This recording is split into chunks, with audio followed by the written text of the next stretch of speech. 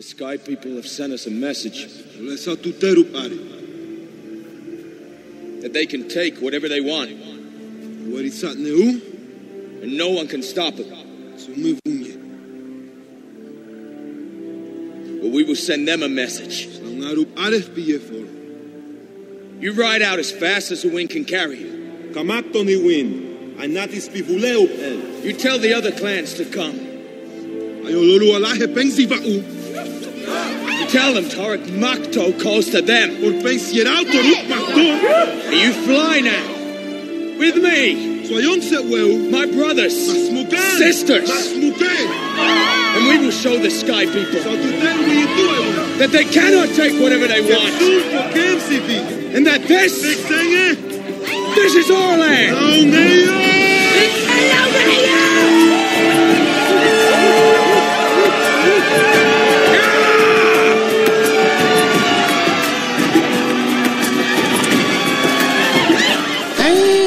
And welcome to the podcast that does, I think, what it says in the tin. Yeah, it's best film ever. My name is Ian. I'm Liam. I'm Ethan. And I'm Georgia. Yeah, and two of the four of us sound snotty. Sound crap, yeah.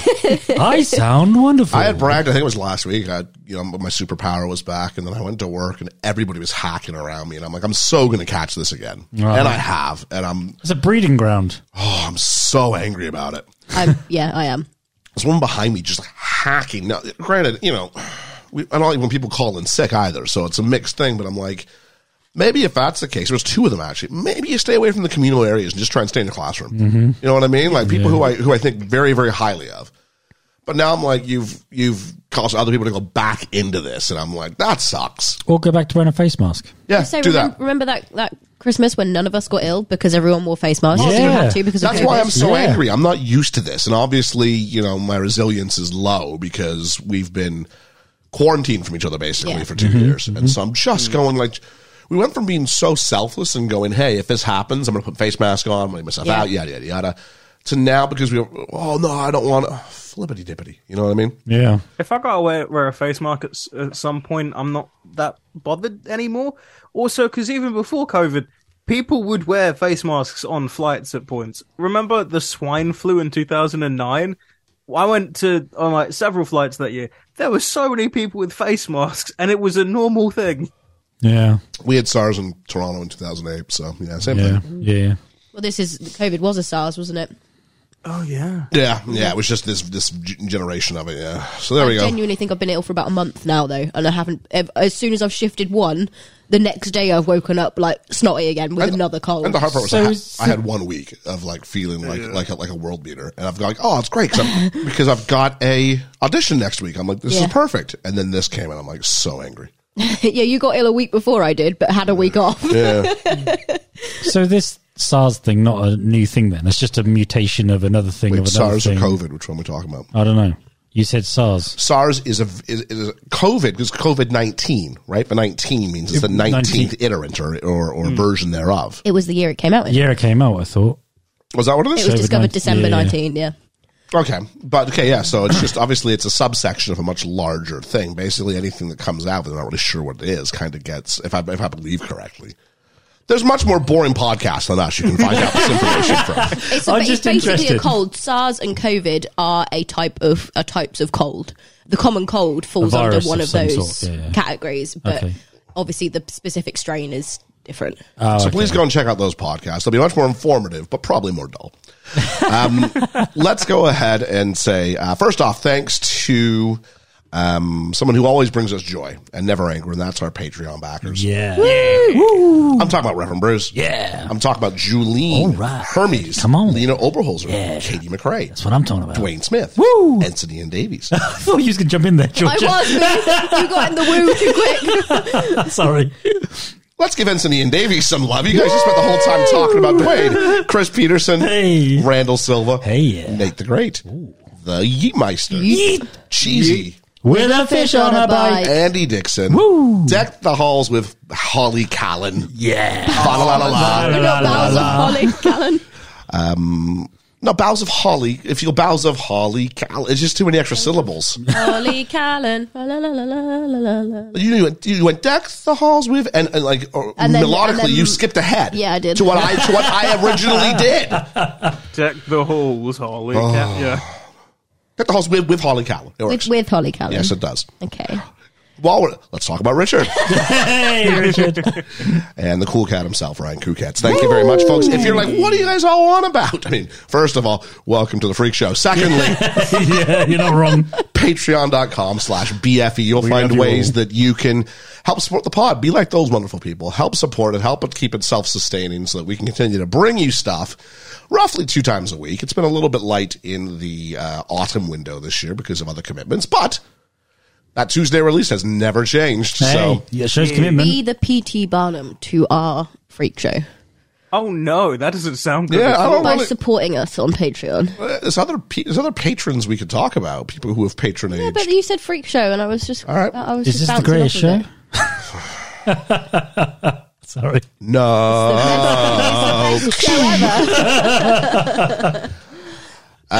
So thank you very much. Slaves. And if you want to find it, it's patreon.com/BFE. We kept it simple for you. We did. Speaking of keeping it simple, I think it's what the Steven Soderbergh did last week with Logan Lucky. Yeah. Yeah, pretty simple. Yeah, it was good. Yep. It was good for what it was. Do we have any? Should we fix any of those problems? No. Leave them all in. Nah, fine. It's fun. It's just a joyride. Gaping plot hole? Nah. Who needs it? But you tell you what we did need. That was Hermes last week. Thanks for Yes, joining us, we Hermes. did, A great Hermes. job. Woo. I missed him. Yeah, this No week. cigar, though. That was a cigarette. There we go. This week, however, we have a special extra bit of content we're dropping. Woo, I'm Georgia Friday. and I had the benefit of sitting down virtually. Yeah. I guess technically we were all sat down anyway. We were all sat but down. not around the same legitimate space, but a virtual space. We have 3 of the leading members from Shipwrecked Comedy. So we had Mary Kate Wiles, we had Sinead Prasad, and we had Sean Prasad, who are sister and brother. Aw. Yes. Look at how sister and brother, rather than brother and sister, which people would usually lean towards. I'm fighting the patriarchy. Fight the patriarchy. Woo. And their siblings and their writing team, and there was a lot of interesting questions. You could definitely tell which rabbit holes we were going down because you were very Production based. and I was very writing heavy Yeah. with my questions. So first things first, if you haven't done it already, go check out the Headless series. It's for free. It's out there. We wanted to have him on because we've had Sean Prasad on before. We talked about Mank a little bit over a year and a half ago, maybe. Yeah, it was a little while ago. Yeah, he was one of our very, very first guests we had on. Yeah.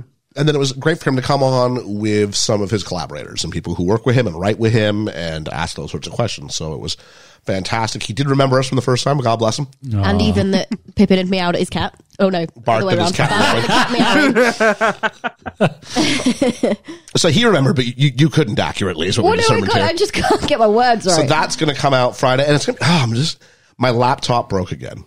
So it's in the shop again. It went from the fan sounding like it was in hyperdrive and was going to like cause my laptop to explode. That was last time.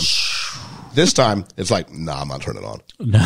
I told the guy at the computer store, somewhere in the middle. Just running. That's all I want. Just running. I literally turned on my laptop and it basically said, if you keep going, your computer might melt. And I was like, yeah, I'm going to take your advice on this. And I'm not going to do... Your computer might melt. I didn't say that exactly. But it did say data loss. It did say data loss and permanent damage may occur. So basically, your computer may melt. Might melt. That sounds like melting. So yes, I was going to leave that be as it was. So I'm going to cough for a minute, see if you guys can actually cover for me. We've got a cover for him. Liam, what colour is your hair this week? Pink, blue, green, and bubblegum blue too. It's very lovely. I like it. It's got patterns and stuff. Oh! It's a Christmas present. Can you see the bows? Oh, is it a bow? Yeah, I can see that. That makes sense. The pink bows around the Or an Christmas upside down present. heart or a hanging pair of testicles. These are all things that could Trust you to lower the tone. Liam's, yeah, that's me. That's why I roll here. Liam's jumper actually features many of the same color choices that his hair does. His jumper is very manic as well. We're very matching today, Georgia. Look at me and Liam. We're matching. We've both got Marvel jumpers. That's what they say about the two of you. You guys are always on the same Always wavelength. on the same wavelength. The thing is, though, usually You know what we feels like. This feels like you guys went to therapy or counseling. And this is some sort of exercise they're having you do, so you can see what you have red leggings. Do you have red leggings on? They appreciate that the other person was able to reciprocate the emotion. So you can see yourself. Thank you for acknowledging in them. Yeah. Thank you for all those sort of catchphrases. I got to that part of the office again, and I was like, "Oh, it's a hard go in the office." Yeah. Speaking of which, I'm going to put it out there again. George and I have committed to doing a sitcom a year. Yeah. Whatever it is. We're not going to do all of them. We're going to do a greatest hits. We're probably talking about 40 episodes. So it's a great chunk. Yeah. So we're going to go through one of either How I Met Your Mother, The Office, the American version. If we did the British version, it would be much easier. I also would not want to do 50 episodes? Yeah, no. Friends, How I Met Your Mother, The Office, or Community. And if you remember our Patreon, you can go ahead and back that up. I don't want an update. I don't want any of that stuff. I want to find out on the day. So yeah, it's much more fun. That's what's going to happen. There are 13 votes in, so it's we're almost there. Yeah. But if someone were to sign up, could they still access that vote? They could. Yeah, there you absolutely. go. So there's just those £3 a month. You can help direct a fair amount of content coming your way. So if you're like, I like the sound of one of those, come on, literally spend £3. Put your vote in, bail on your membership after that, and you can at least go. I brought something to it. Yeah. The same goes for the £20 one though. If you want to just give us £20, come on and do a film with us, and then bail. That's absolutely cool. We don't mind. That's cool too. Yeah, go for it. For the record, all of our existing patrons, we are not suggesting this as a future course of action for you guys. Please don't, because I would like a new microphone. But yeah. If you can't afford it, we know things are difficult at the moment. So for everyone, we're very. I would like to think. I hope we're very understanding of that. Yeah, absolutely. But there are shows out there that you and Shipwrecked is one of them. Yeah, who you support Patreon. Well, Mary Kate, I do directly, but I support the boys at Post Wrestling. Yeah, and we did as part of the BFE help with the crowdfunding for Headless. So we're very. Proactive. I think we're kind of doing what we're kind of asking for. In a sense, you know, we kind of believe in sustaining the creativity of others, and hopefully that's whatever. And we thought really long and hard before launching our Patreon, and we thought long and hard about when's the right time for it, because we didn't want to be those people. No. And we went almost a full 2 years. And people were asking us. And we'll talk a bit more about it, I think, come Christmas time, or come our birthday time, whatever it might be, when we're getting all reflecty. But as part of that, kind of what we had hoped for, I think this is far surpassed. Oh, absolutely. And so we're nothing but appreciative. And if you want to make us feel even more appreciative this holiday season, I'll just do one more plug. Patreon.com/BFE. There we go. It's always nice. How did you go with my mic though, Georgia? Did you enjoy using my mic? There's a bit of a learning curve. Yeah, I had to move the arm around. It was like, you know, in Iron Man, he's got that little hand that does the robot hand that moves things around. I had to kind of do that with the microphone arm and find where I wanted it to sit. Yeah, I'll say this. It took him no time at all to get it back in the proper place compared to what you had to do. Well, he's used to it. I'm not used to it. I'm also shorter. He's never had... Actually, I don't think he's ever doing it. I think the first time he showed up, it was sitting like that for him. Yeah, I just looked at it not used and to I just went, that's just got to go like this, and bing, bing, bing, bing. It's like a transformer. It went... That Rode thing, I'll give it credit. It's like an Apple product. It's almost like it knows what you want it to do as you're doing it. Unless you're me. As opposed to Georgia, who's fighting it. Yeah, we were. We have to find So now that you guys are good, Georgia and the Rode arm are going to be in counseling next week. We're going down that road, are we? I'll tell you what, while we're feeling that was very good. While we're doing and feeling reflecty. There's a mistake I think I made. This one's on me. Well, 90% of them are, only because you talk more than the rest of Yeah, us. I'd say based on how much I talk, my record's all right. It's not bad. It's not bad at all. I've got one here from our friends over at the Scriptical Pod who say Tom Cruise has been married 3 times. Yeah, Mia Farrow. I don't have Mia Farrow. I've got Mimi Rogers. Mimi Rogers, that's the one. There we go. Oh, hang on. Just while we're here. There's a mistake. I think So to our friends at Scriptical, you kind of proved me and Liam wrong in one tweet. Well done. Brilliant. That's impressive, guys. I've known them years and I still can't do that in one shot. There we are. Got one from... Oh, I didn't set this up properly. That's right. Just watch me struggle. We like to watch you struggle. Usually you do that really quickly. There we go. From my sister who says, you totally fooled me. I thought you were all alone last week. She said, I looked at the 4-hour runtime and thought, what could he possibly be saying on his own for that long? He's hallucinating. That's what it is. If it was me by myself, it'd be like a 45-minute pod. Just imagine, right? That's what Seth MacFarlane must feel like. He's doing voices for like 4 different characters or more. Yeah. Imagine talking to yourself. I've been watching a lot of Family Guy recently, and I was thinking, like, how much of this is just him having to... He's not doing... Imagine he goes in and does he does all the Peter stuff first, I imagine. Do you think? I would think so. I've seen him... I've seen him do it live on, like, inside the actor studio and stuff like this, but he wants multiple goes at sort of lines and things like that. Yeah, maybe. I know, obviously he has to do it. I wonder if... Because they have songs where it's like Peter and Stewie and Brian singing. I'm guessing when they don't harmonize, he can, but... Well, he's not singing 2 voices at the same time, Ethan. Oh, no, I'm saying when he's not having to... Because they harmonize at points. I'm saying when they don't have to harmonize, I'm sure he's doing it great in a take. It's great to watch him on things on Saturday Night Live, for inside the actor studio, where he goes back and forth. You also see it with, like, the cast of The Simpsons. I think I saw one with, like, Hank Azaria and... who's the other big one? Yardley Smith. Harry Shearer. Oh, okay. Yeah. And between them, they've got like 18 characters they're responsible for. So they kind of go, Spinal Tap, yeah. And so they go, oh, that's clever. I never realized that link. Yeah. Because there's an episode where Spinal Tap actually appears in The Simpsons, isn't there? Brilliant. So how's that for meta? That's very meta, isn't it? And how did we not? Did we mention it? I don't know. I don't want to go back and listen to the Spinal Tap episode again. No. I'm sure we talked about how he was a member of The Simpsons. We must have. We did, yeah. That's okay then.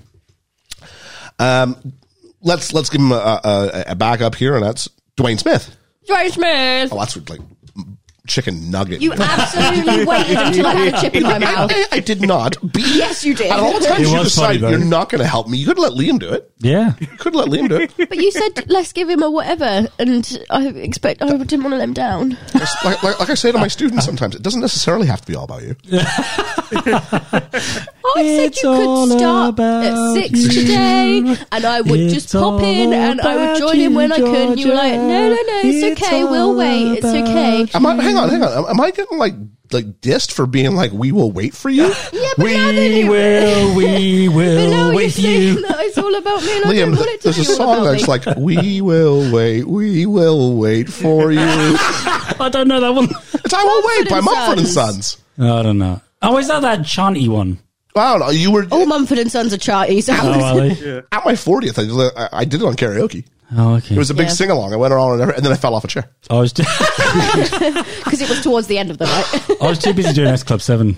Sure. I was reaching for the sky. Anyway, back to Dwayne Smith. Says he loved hearing the stats and how well we're doing. Thanks a lot so much. Oh, thank you. Russell the Postie. I have to throw this to Georgia. And he goes, did my ears deceive me, or did Georgia say that Shia LaBeouf was, quote, an actual cannibal? I don't remember this. You did say something about a cannibal, yeah. This song. I was quoting the lyrics to the song Shia LaBeouf, actual cannibal Shia LaBeouf, and no one on the pod obviously knows the song. Obviously, no one picked up on it. Ethan obviously knows it.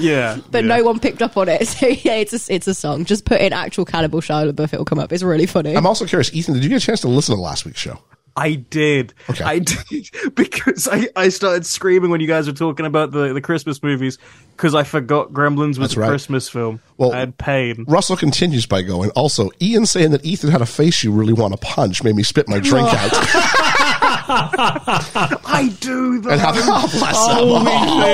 do this.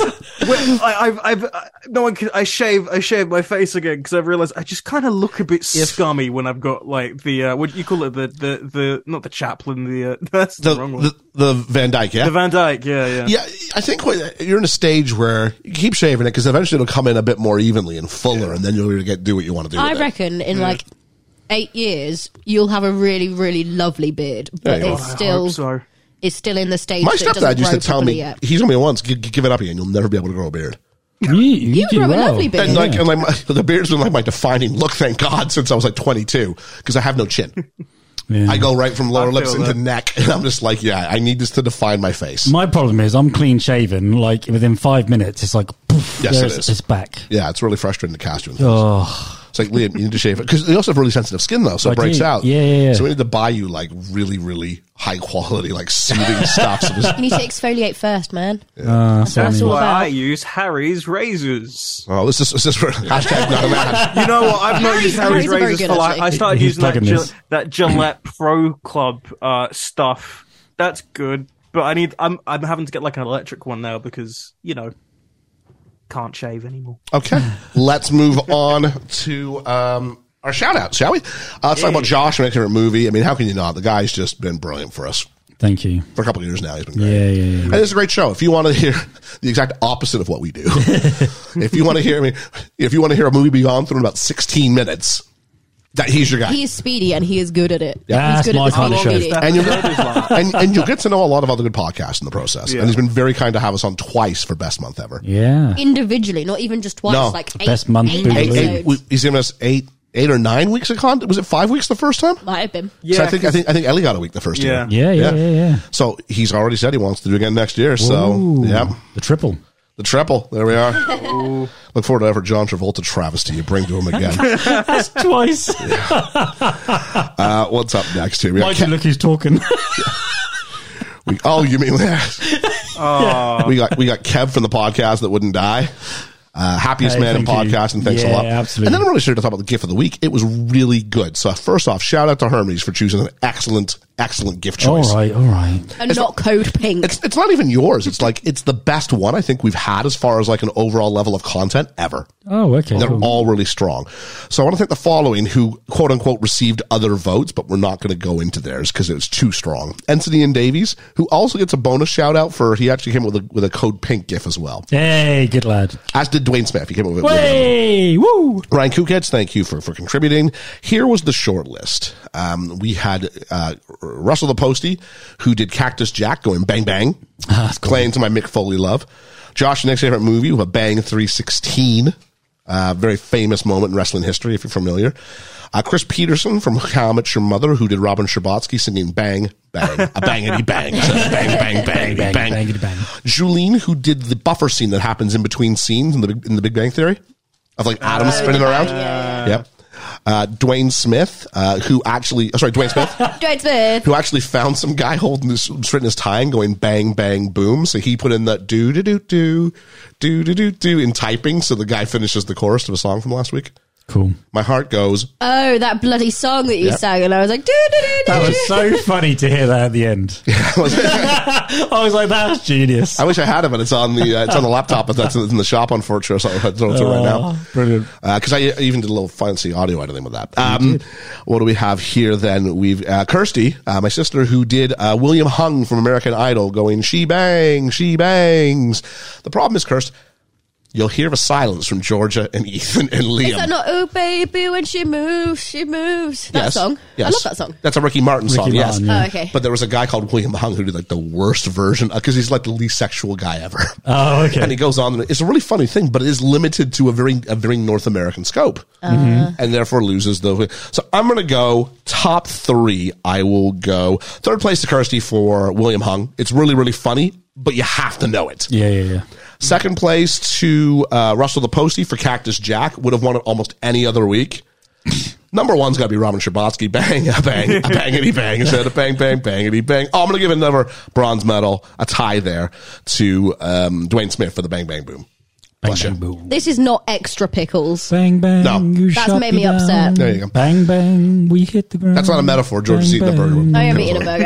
I asked for extra pickles. Even says extra pickles on the label. George is in a show, she messaged me and said, we're going to be a little bit late, and I haven't eaten yet. I have extra pickle too. As do I. We are. Ooh. Ethan, are you an extra pickle guy? I love pickles. I couldn't get extra pickles on your cheeseburgers. I love an American pickle. Because I used my points for them and they don't let you customize it if you use the points. Is that true? Only How do you get these points? I looked at it the other day and I got You have to have the app, man. I got the app, but the app just kept... later. Oh. When you get there, there's a bit at the bottom of your app. Open the app. It'll say code. Yeah. And you go ahead and you go to punch in and it says, put my code in. So you put the code in and you use the code on the app. You just punch it into the screen. It'll say, welcome back. And then anything you spend, it'll remember for your account. Okay, I got really confused. And then when you want to spend them, you have to use the rewards and offers tab. You have to go in there. You can't just put your food in. You have to pick it from there. Oh, really? And then it'll... Yeah. Okay. Didn't know that. I haven't used any. I've got like so many points. I've got like enough to eat for like 4 days. Yeah. I might do it January 1st, just buy all... That would be really cool. I just do all my points in one go. Maybe I'll set up a video camera and just do a BFE meets food challenge. BFE meets food challenge. And we'll see how much I can get through. That's cool. I've got a few... let's talk about fantasy football really, really quickly.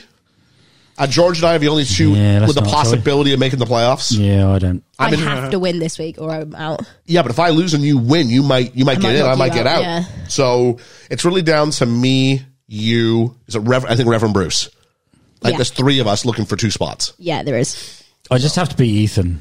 As long as I'm not last. That's not going to be difficult. Just say that, Ethan. I got a message from Ian on Thursday being like, you need to sort your thing out. I was a significant underdog. I'm now 50-50 with Main Street Finance.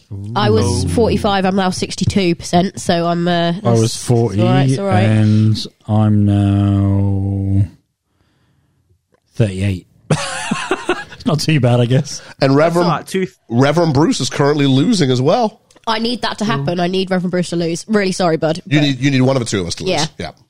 But they're all tight. So or Stu. Now, Stu can lose too. That helps. Stu's got Ethan. That ain't happening. And also 2/3 of my entire team. Yeah, 2/3 of my entire team. Yeah, but everybody's is not playing that. Like if you look at Liam's lineup, it's his bench entirely is 0, 0, 0, 0. My bench is all 0. As is mine. I mean, it is what it is. All right, couple things, and I'm going to segment up this for 2 minutes, and I want 2 minutes for each of these. Okay.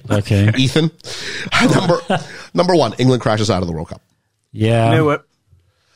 Ethan and I were part of a fairly charged chat where Ethan put on his punditry hat and went, that's why you can't let Kane take both penalties in a game. And I went, well, he's either your penalty guy or he's not. So if you can't trust him to do 2 in a game, and get rid of him, I'm fine with that. Get rid of him. That's fine. But you can't be like, kick the first one. Okay, time. Somebody else kick the second. But I was successful in the first one. Yeah, but you won't be if we do it again, will ya? Do you know I have found out that 3 times he's been successful in kicking 2 goals in an international game like that. Do you know, right? I went out with a lovely meal with my girlfriend last night. And took the meal with you? No, it was normally a quiet place, a nice tranquil place, an open fire. They were showing the game? Look, and they were showing the bloody game. And all I heard was, yeah, war, yeah! And I was like, come on, seriously? I was going to see if I could find a place to watch it, and then I just went, you know what? I think I'm okay, because I think we're going to lose. Oh. If it is, so I was all right. I've never been more frustrated than with an England game. I was just like, oh my God. Normally, I'd get behind them, but, it was interrupting my meal. As I was saying to some friends, thank God. Because, yeah. If we had won, I don't want to be celebrating. If it had come home from the Qatari World Cup, could you imagine? That's kind of like it's this really poisoned chalice. Yeah, especially after how much the England people are. We don't want to. We're gonna protest this and that. Actually, no, we're not going to do that anymore. They backtracked loads in the begining before their first match. It was a lot of talk, and then no one did anything. Well, I didn't watch any match. Yeah, but you weren't doing a protest, right? No. I just didn't watch. You just weren't watching any football. We could argue that Canada in protest, didn't bother showing up. At least not past the first game. Canada! Let's talk about this BFE Christmas party dropping. I will let you know at the end of the episode what the Christmas party episode's going to be. I'm excited. Next week isn't the Christmas party episode. Next week's the Christmas choice.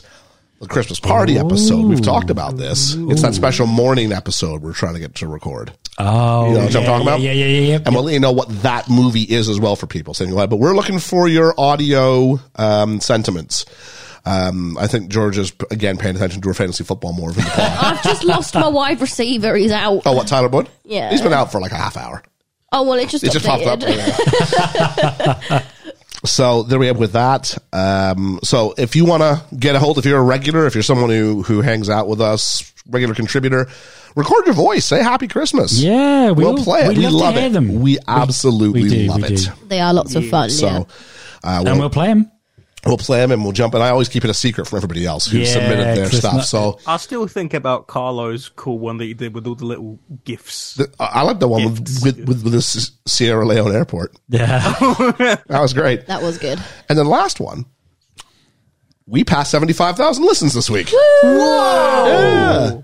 Oh, so cool. Nice. Well, that's brilliant. Going on my Survivor application. Well, proud of that. Yeah. Thank you to all those 3 listeners out there. Yeah, just keep spamming it. Like we said last week, Ethan, you heard of the Spotify thing, but on Spotify alone, we have 70 people who were their number 1 podcast. I'm at least one of those people because we were my number 1 podcast. Oh, right, that's fine. But a lot of it is because either an episode I miss or like when we used to do Doctor Who, that was like, I need to make sure that this is good. And like, I've made it all. You got to be reflective. I listen to every episode we do. Yeah. Every episode we do. And I feel, did it go well? Because sometimes I think, it didn't go well. And I'll listen to it and go, actually, it's really funny. It's got a really fun tone. And sometimes I'm like, it went really well. And then I'll go, actually, it sounds a bit hostile here.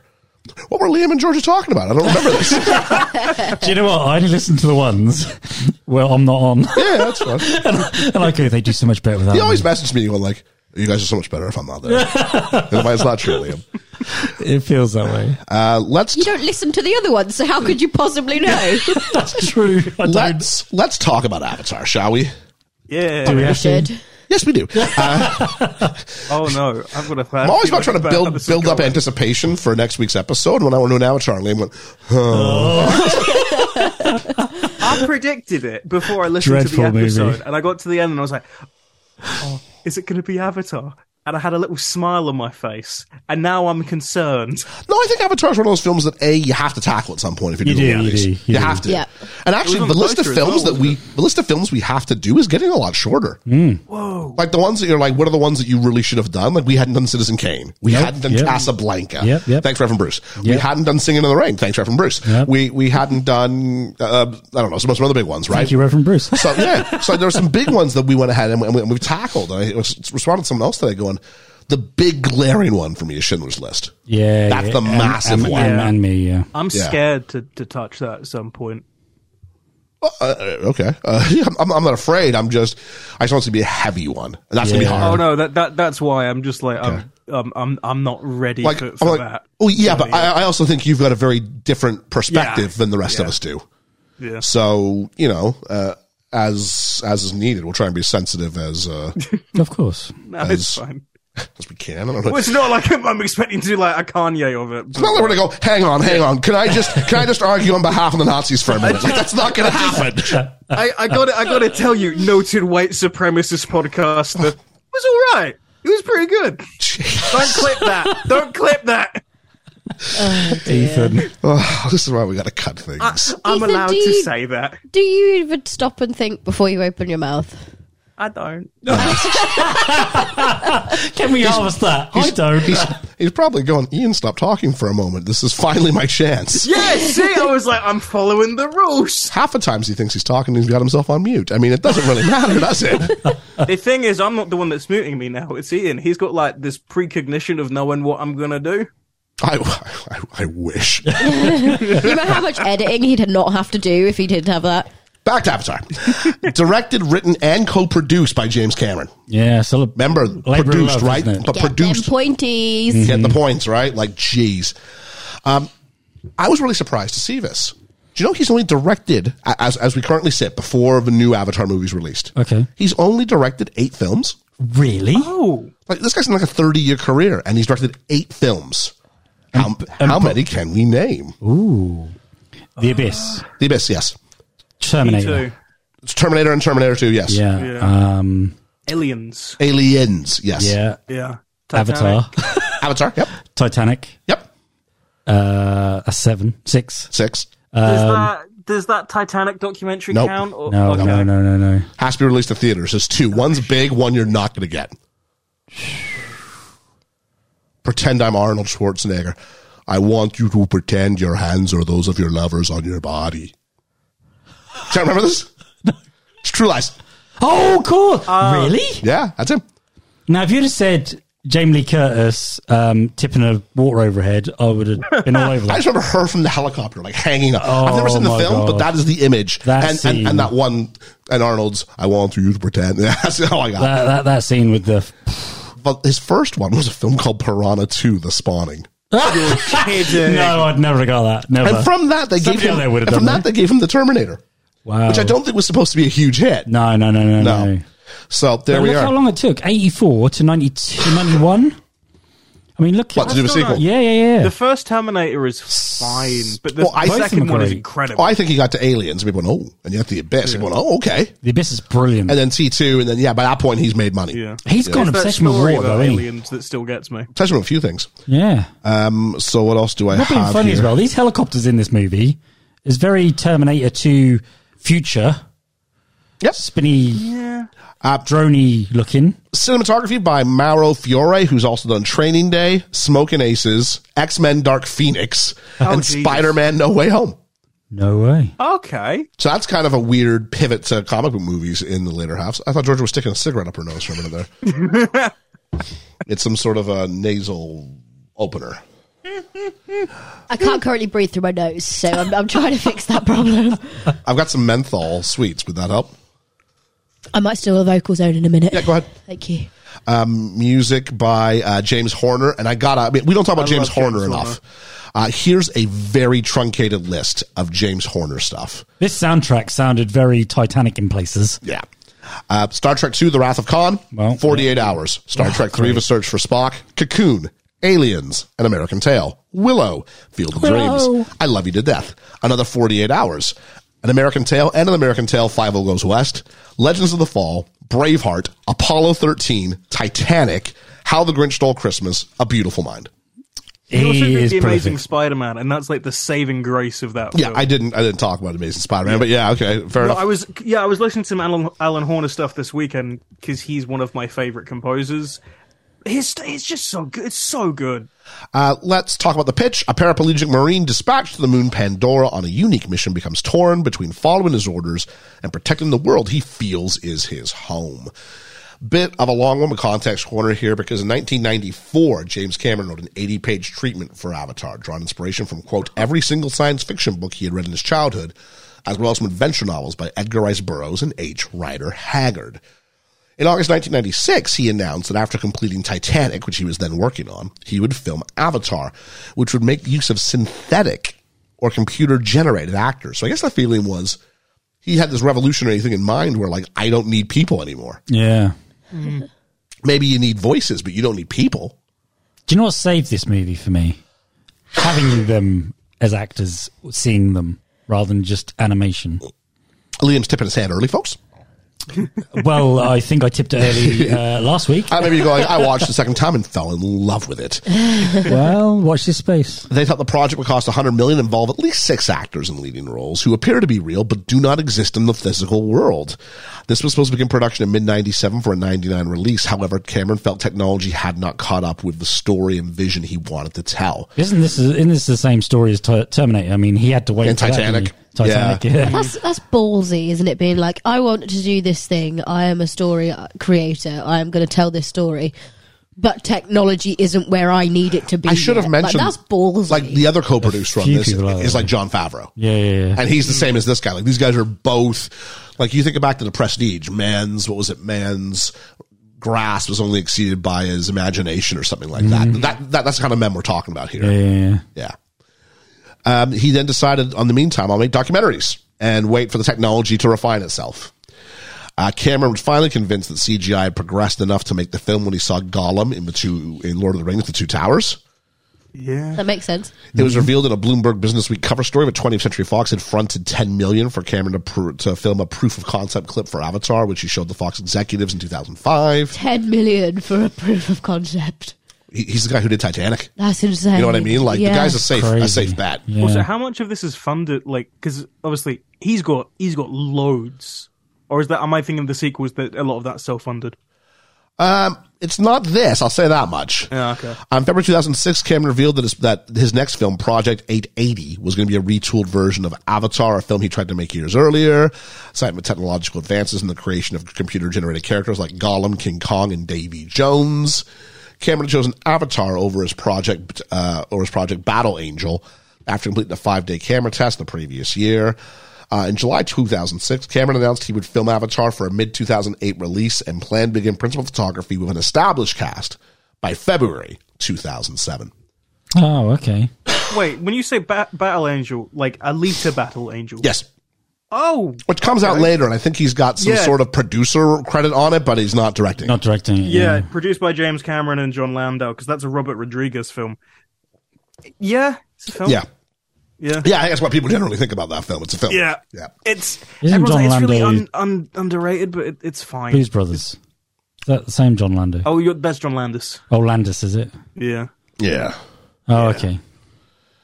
My confusion. That's all right. These things happen. Mm-hmm. I'm still astounded. 8 films. 30-year career. Longer. Yeah. Well, Lando's been he was with Cameron on Titanic and stuff. Like he's sort of equally. Oh, okay. Like some great sort of auteur directors often seem to have a counterpoint in the producer role. So like, Quentin Tarantino has this guy, Lawrence Bender, who's always with him. Yeah. So it just seems to be how it works. And he's not done many films either, has he, considering? Less. Right. Yeah. I was surprised Cameron was, I think he's on 9 right now, yeah. I think, like, Guillermo del Toro is not on many either, is he? I don't know the answer to that. I don't think he's on as many. It's hard, because, I mean, Hollywood, yes, but do we count his like, Spanish language films? I suppose there's quite a few more, though. Yeah, like, I imagine that there'll be something there before, yeah. Yeah. But it's Peter Jackson. I think he's only got, like, maybe 10, and 6 of those are Lord of the Rings. Peter Jackson was highly unknown until they gave him the keys to the kingdom. Because he did a lot of like B movie horror, like straight to VHS. I guess he went in the room and proved. Go back and listen to our Lord of the Rings episode. Yeah, well, I mean, at the end of the day, I mean, he must have had a passion for it. He loves it. Yeah, to win them over. The film had 2 different production designers, one who would deal with the flora and fauna of Pandora, and then another who would create human machines and human factors. And I think you'd see both sides of this world kind of play out in front of us. In 2006, Cameron was announced to be using his own reality camera system to film in 3D. So literally the technology wasn't there, so he helped create it. Crazy. The system would use 2 high-definition cameras and a single camera body to create depth perception. So this is what we have to say. We did not watch this in 3D. No. I watched it in the cinema in 3D. Yep. I think there's probably something missing if you don't see it in 3D, because I think the visuals especially are such now, granted, I mean, I was watching on, thingies. On the giant telly here at the Studio of Awesomeness, which is, it does create a very nice picture, so I was able to appreciate it. But I hate a 3D movie. What do people feel about 3D? Because I hate it because I wear glasses. So 3D films suck. I'm not a big fan of 3D. It makes me feel a bit nauseous. When it was still red and blue, I was okay with it, but the modern 3D makes me feel quite sick. Okay. Yeah. For me, I got to wear them over my glasses, or I remember like, I'd better bring some contacts, and then it comes a frustration. Like, but do you have it? Because for a few years, 3D was everywhere after this. Yeah, but at the end of the day, right, you're not going to sit there with these 3D glasses on all the time watching TV, are you? It's going to be a fad. It's going to be a gimmick every time. It comes around every, 10 years. Well, you wouldn't have. I mean, they tried to make it a home thing, and I always went, "That's not going to happen." No. Because you never like, "Hey, want to come around mine?" Oh, yeah. Oh, sorry, I don't have enough 3D glasses for you. And you need to charge them as well. Like that was the other thing; they needed to be charged. I know they were working on a version of Game Boys, working on 3D without glasses being necessary. Like glasses will always be until you prove me otherwise. Glasses will always be necessary. The Nintendo 3DS came out 2011. Yeah, but that was glasses free 3D. It's not real 3D. Oh no, it is. Oh, it's quite good. It's not. It's really good. At no point do you think it's coming at you. That's 3D. It gives you the illusion of depth. That's not 3D. And by having glasses on, that comes closer to your face. For like a decade, I would say that it does the job. You are saying really well. It feels like it's coming at you. Yeah. They've really were able to make the 3DS have that coming at you type thing. All right, game people, come at me, come at me because I. Oh, that's funny. I mean, you can also argue there's a reason that the 3DS does not have a successor. But, if it worked, then why wouldn't you? Why don't we have TVs that do this without glasses? Yeah. It's been 10 years. It's the thing. You need to be but I've been doing this since the 60s. And it only works because you hold it so close and in the certain position. Whereas if it's a TV, if you're sat, it's like one of those pictures from the 90s. You just stare through and you can see something in the background. Kinda basic. I know you're joking, but yeah, basically, the only time I've liked 3D glasses is IMAX. But you're having to pay 30 quid. And it's the only time it's been That's everything, yeah. 3D's cost prohibitive. I saw episode 7 in IMAX 3D a couple years ago. That was beautiful. But again, it was a lot of money. I used to have to teach this film, not from film, but from a media perspective. Mm-hmm. So I was more about the business of it. And we talked about how many people went and saw this, but how many people went and saw it in super formats, like 3D and IMAX and all those things, and how much you can charge even more for those sorts of situations. So there we are. While these preparations were underway, Fox kept wavering in commitment to Avatar because of its painful experience with cost overruns and delays on Titanic. I'd be like, I think Titanic worked out okay for you guys. Yeah. You think if anybody would have the trust of the studio? Hey, remember James? Oh, what's he done that's so great? Well, he did. His last film was the highest grossing film ever. Not being funny, he wasn't using a water tank this time. No, he made $1.8 billion in the 90s. That's crazy. I remember, and if you want to hear more, listen to our episode on Titanic. But, I remember being in the cinema 13 weeks Oh, it was huge. It was still playing in cinemas. 13th week. I know. It was still playing in cinemas when the VHS came out. For months. That's incredible. Yeah. Some say the film is still going on. Yeah. Somewhere, someplace, sometime, Titanic is still playing. And if you want to see or hear our deep dive on Titanic. Deep dive. Cameron rewrote the script in order to make several characters combined and offered to cut his fee in case the film flopped. He also installed a traffic light outside of his co-producer's office to represent the uncertain future because he didn't put it at red, but he put it at yellow. Yeah. In mid-2006, Fox told Cameron in no uncertain terms that they were passing on this film, so he would begin shopping it around to other studios, and was approached by Walt Disney Studios. Funny how things work out in the long run. Mm-hmm. Yeah. Showing his proof of concept to then Chairman Dick Cook, but when Disney attempted to take over, Fox exercised its right to first refusal and went, okay, we'll pay for it. In October 2006, Fox finally agreed to commit to making Avatar's film after another company agreed to back the film, which reduced Fox's financial exposure to less than half of the film's official $237 million budget. It's funny that obviously Disney own it anyway. That's the joke I was going to make. Yep. I've got pause for the park when you want it. No, it doesn't have to be now. But. It won't be now. After Fox accepted Avatar, one skeptical Fox executive shook his head and told Cameron and Landau, I don't know if we're crazier for letting you do this or if you're crazier for thinking you can do this. Estimates put the cost of the film about $280 to $310 to produce and an estimated $150 million for marketing. I think that number's low. I think that number's closer to $250 from what I used to teach. So we're looking at about $500 to about $600 million is your break-even point. Wow. That's $600 they have to get back. That's not $600 million for the gross. Yeah. The gross is probably having to be 7, 8, 9, somewhere in there. 8 at least. Yeah. Oh, that is a gamble, isn't it? So, they got about $30 million in tax credits to help lighten it, but yeah. A studio spokesperson said the budget was $237 million with $150 for promotion. End of story. That did not end up being the case. James Cameron considers Avatar different from anything else he's made before. Said the film was like a complete jump into the unknown, like a jump off a cliff and madly fabricating a parachute on the way down. It's a lot of fun to be out on the edge and know that you're doing something nobody else has ever done before. That's rubbish. I wouldn't say that's never been done before. Elements of it was those people that were in those machines walking, Alien, those helicopters, Terminator. I don't think narrative-wise, I think what he was trying to do with like technology. He literally invented the camera. Yeah, but I don't. Yeah, but that's. Yeah, but I'll talk later on that. We will, but I think that's why people went and saw it. It was an event. Yeah. I don't think it's as much the story. Spoiler for my opinion, I guess. I think it's about the fact that look at what's possible now. I think this is the biggest jump forward from a technological standpoint since Jurassic Park. As far as looking at something and going, wow, that's a step forward. Yeah, you're not wrong. Spoiler for me. Seeing this in 2022 eyes as well. I miss realism. Where we've seen CGI go, I'm still like, huh. I hear it. Well, I hear you, Liam, but I don't want to jump before the end game, but that's why we have choices. Yeah. Not every film's Avatar, thank God. Not every film was. I was very glad to see the 3D era end. I did not like it. No. I was glad when that died. But no, you have a choice, and so you can have a world where you have this. I mean, I think Georgia and I, and you probably even talked about it when it was the big year. Is it Shape of Water? Or is it three billboards? And it depends what do you want. What do you want from your movie? Do you want visual? Saw 3 billboards. I saw Shape of Water. But it's also do you want visually interesting yada yada yada, which George is more in line for. I'm like, I get that. Okay, that's fine. People who went for 3 billboards, I'm like, do you want gritty, dramatic realism? People orating at each other. That's a great film too. So that's people would back that. So those sorts of things. True. And I saw both and said, I'm happy with either. There you go. Yes, the thing. Some years you get always on the fence. I want them to be the same film. Ethan going, how can I get through without offending anybody? I like both. I really like both of them, but if the Fishman was the one having the serious conversations with not Sam Worthington, he's in this one. He is, and he was in 3 billboards. No, that's Sam Rockwell. Oh my word, I got those two totally mixed up. You're 100% right. Wow.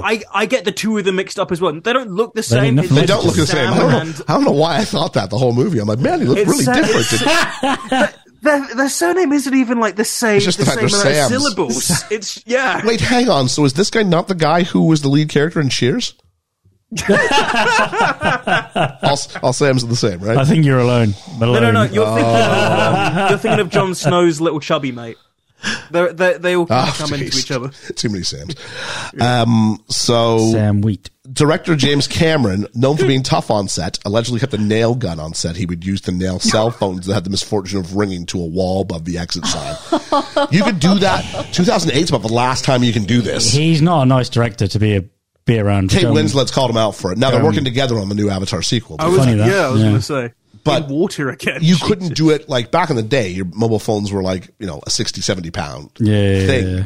You couldn't do it now. No.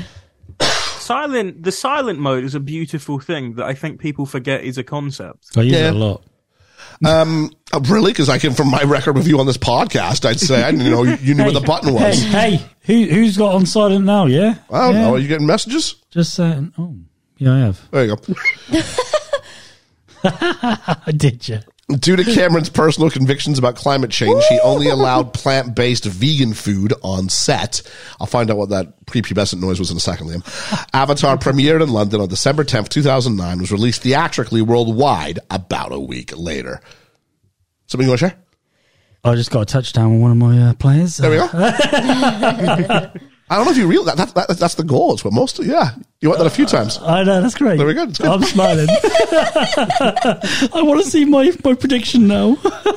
All right, let's do a deep dive. Studio identification, we got 20th Century Fox, and then we do a flyover of Pandora with a voiceover from a guy I realize now was not in Three Billboards. Sam Rockwell, no. Not Sam Rockwell, Sam Worthington. When I was lying there in the VA hospital with a big hole blown through the middle of my life, I started having these dreams of flying. I was free. Sooner or later, though, you always have to wake up.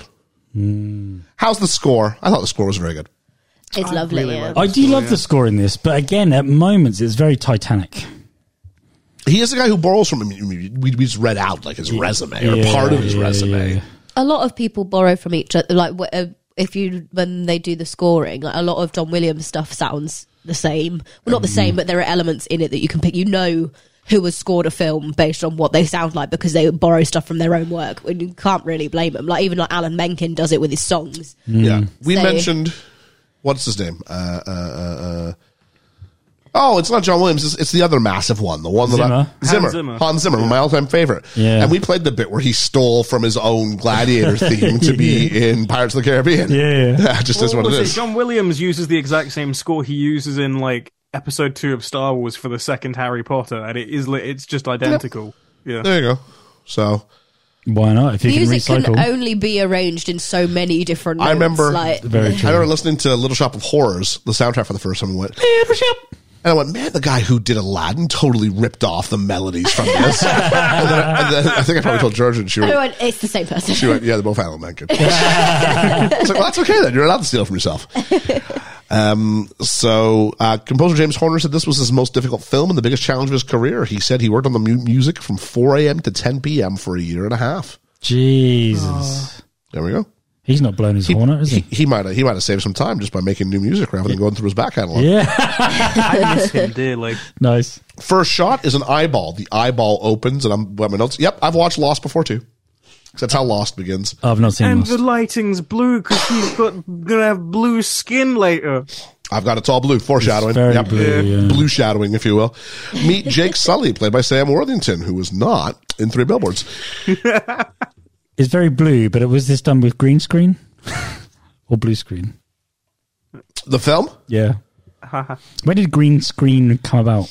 Motion captures are usually blue, so I should imagine it would have been a green. No, because in the original days, the screens were blue. They were. And then somewhere in the mid-90s, early 2000s, it switches to green. I think it's because they just realized blue's too common of a color rather than green. Oh, okay. Yeah. That's what I mean, but motion capture shoots are usually blue, aren't they? So, or at least they used to be, so. Yeah, I don't know what they are now. Grey, I think. Yeah. According to Sam Worthington, he was invited to the casting via a phone call. The person called him, told him nothing about the script, nor did they tell him about the director's name. And Worthington was disappointed at first, thinking it was, quote, just another waste of time. Cameron cast him after a worldwide search for promising young actors, preferring relative unknowns to keep the budget down, which is what he also wanted to do with Titanic. Mm-hmm. Leo was nowhere near being Leo. Yeah, he'd done Romeo and Juliet, but he wasn't Leo. No. Neither was Kate Winslet. She'd done Sense and Sensibility, but she was just kind of she'd done Casualty. A young Brit. I hear Cameron's a huge fan. Cameron felt that because Worthington had not yet done a major film, he would give the character a quality that's really real. Cameron said that Worthington had this quality of being a guy you just want to have a beer with, and he ultimately became a leader who transforms the world. Interesting note, Jake Sully's initials, JS, are the same as John Smith, a central figure in the historical and often romanticized story of Pocahontas. Yeah. Which there's clearly many similarities. I have a question.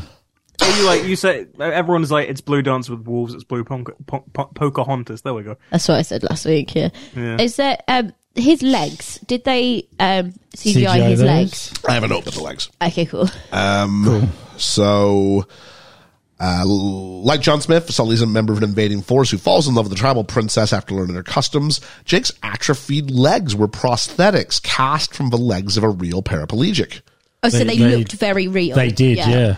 Sam's real legs were tucked into the wheelchair and then digitally removed in post-production. That makes sense. Okay. I'm glad they used a real... Yep. Yeah. Bit of a rumor here, but I thought it was interesting enough. Two of Zoe Saldana's future co-stars, Chris Pine from Star Trek and Chris Pratt from Guardians of the Galaxy, apparently also auditioned for Jake Sully. Oh, wow. Chris Pine said it was his worst audition ever. I can imagine them to Pratt or Pine. I can imagine Pine in this. I don't think Pratt's got the gravitas to do this. No, especially in, what was this, like, when they felt like 2008. That's not even... Parks and Recreation hasn't even really started yet. It's early. It's early, yeah. He's doing that weird, like, American soap opera where he just plays a bit of an arsehole. I hate the first series of Parks and Rec. Parks and Rec. Yeah, that thing. That one, yep. Yeah. That one too. I hate that. I hate the first season. But you know what? I love that series. Once you get past the first series, it's a good series. Once you get rid of Mark Brandano, it's a better show. Yeah. Fremulon. It turns out, what else do we have here? Cameron offered the role to Matt Damon. Wow. And said, I'll give you a 10% stake in the film's profits. Oh, can you imagine turning that down? Let's remember that. Ethan, see if you can remember that at the end of the review when we go to the money, because I want to see how much money he turned down here. That's insane. Oh, God, that's... You got to be looking at like $100 million he's turned down here. I'm from what I remember because I think I know what the box office is, because I had to look at the box office stuff recently for an essay. He could have probably AKA I was cheating for today's episode. He could have done a follow up with Good Will Hunting too, couldn't he? On the back of that. So he turned it down because he was committed to the Bourne film series. Oh my God. I bet he wish he hadn't. Out of all the things to give up for, jeez. That's why Jeremy Renner was the next Bourne. I want to say to him, it's not your fault. They've been flying for 6 years into space. We get reference to someone named Tommy. I've got in my notes, maybe he was a pinball wizard. Turns out he wasn't. I've got a very, very crass low key. I guess somebody hoped he died before he got old. Talking about his generation.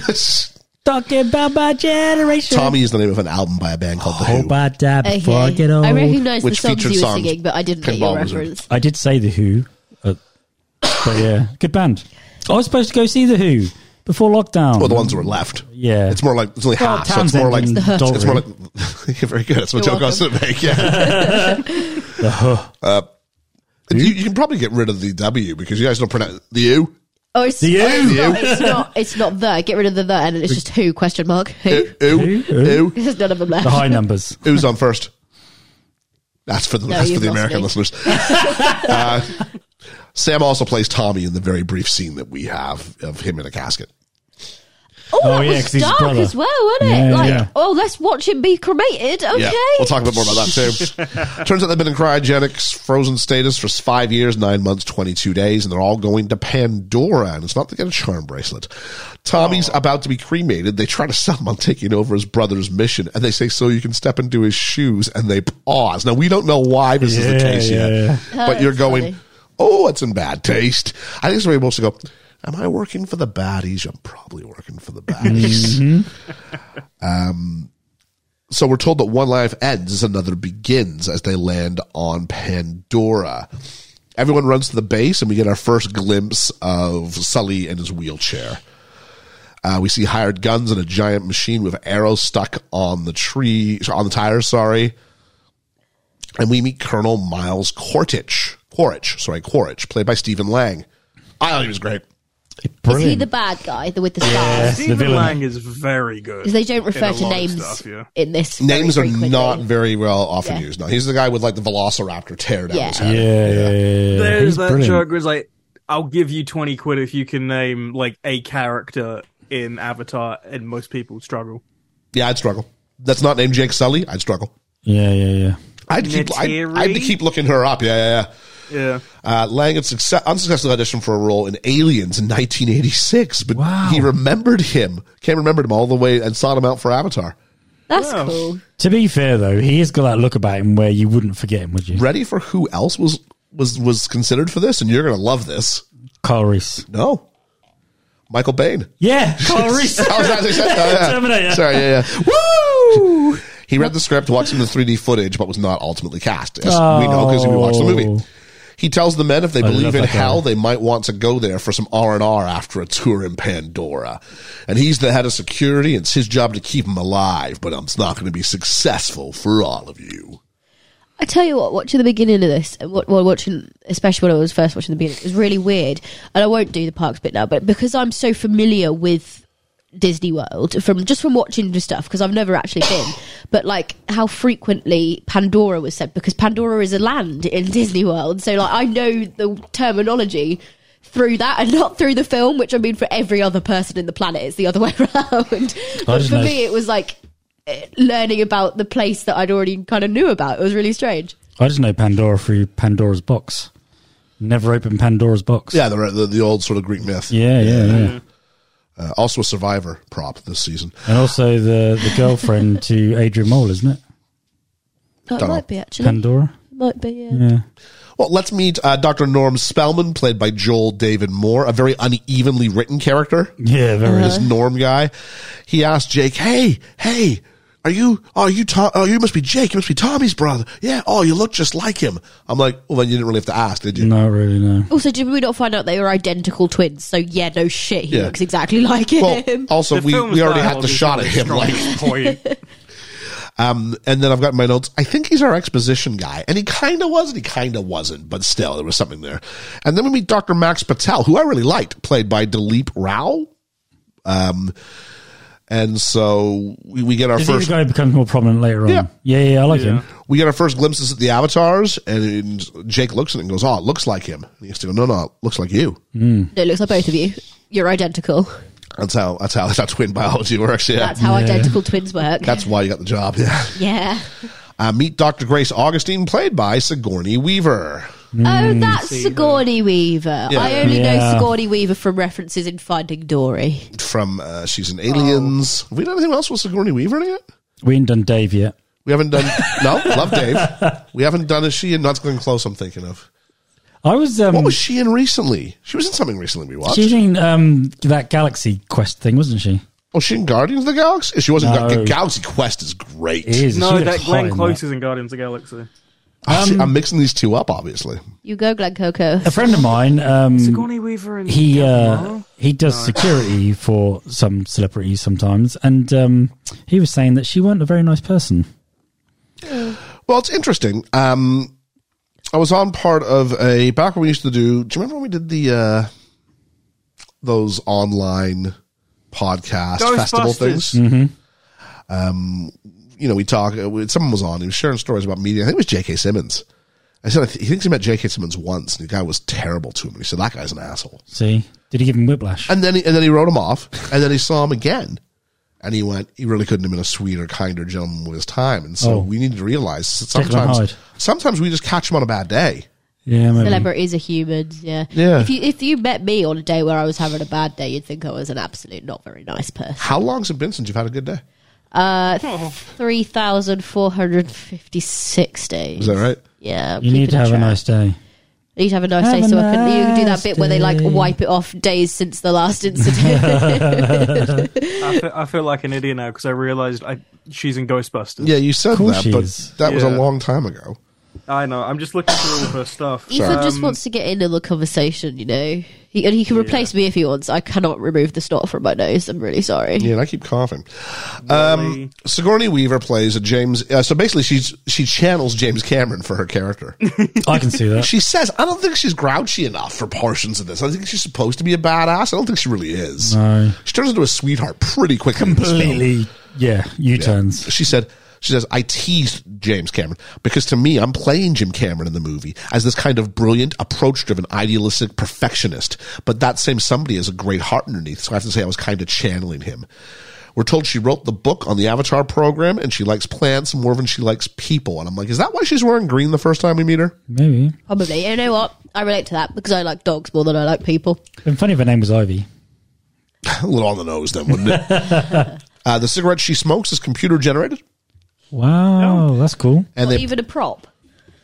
I don't know if the prop is legit or not, but the fact that it's smoking and it's lit is at least. You know me, right? I love acting, and if I could be in a film, I would. I just don't know if I could smoke if they asked me to.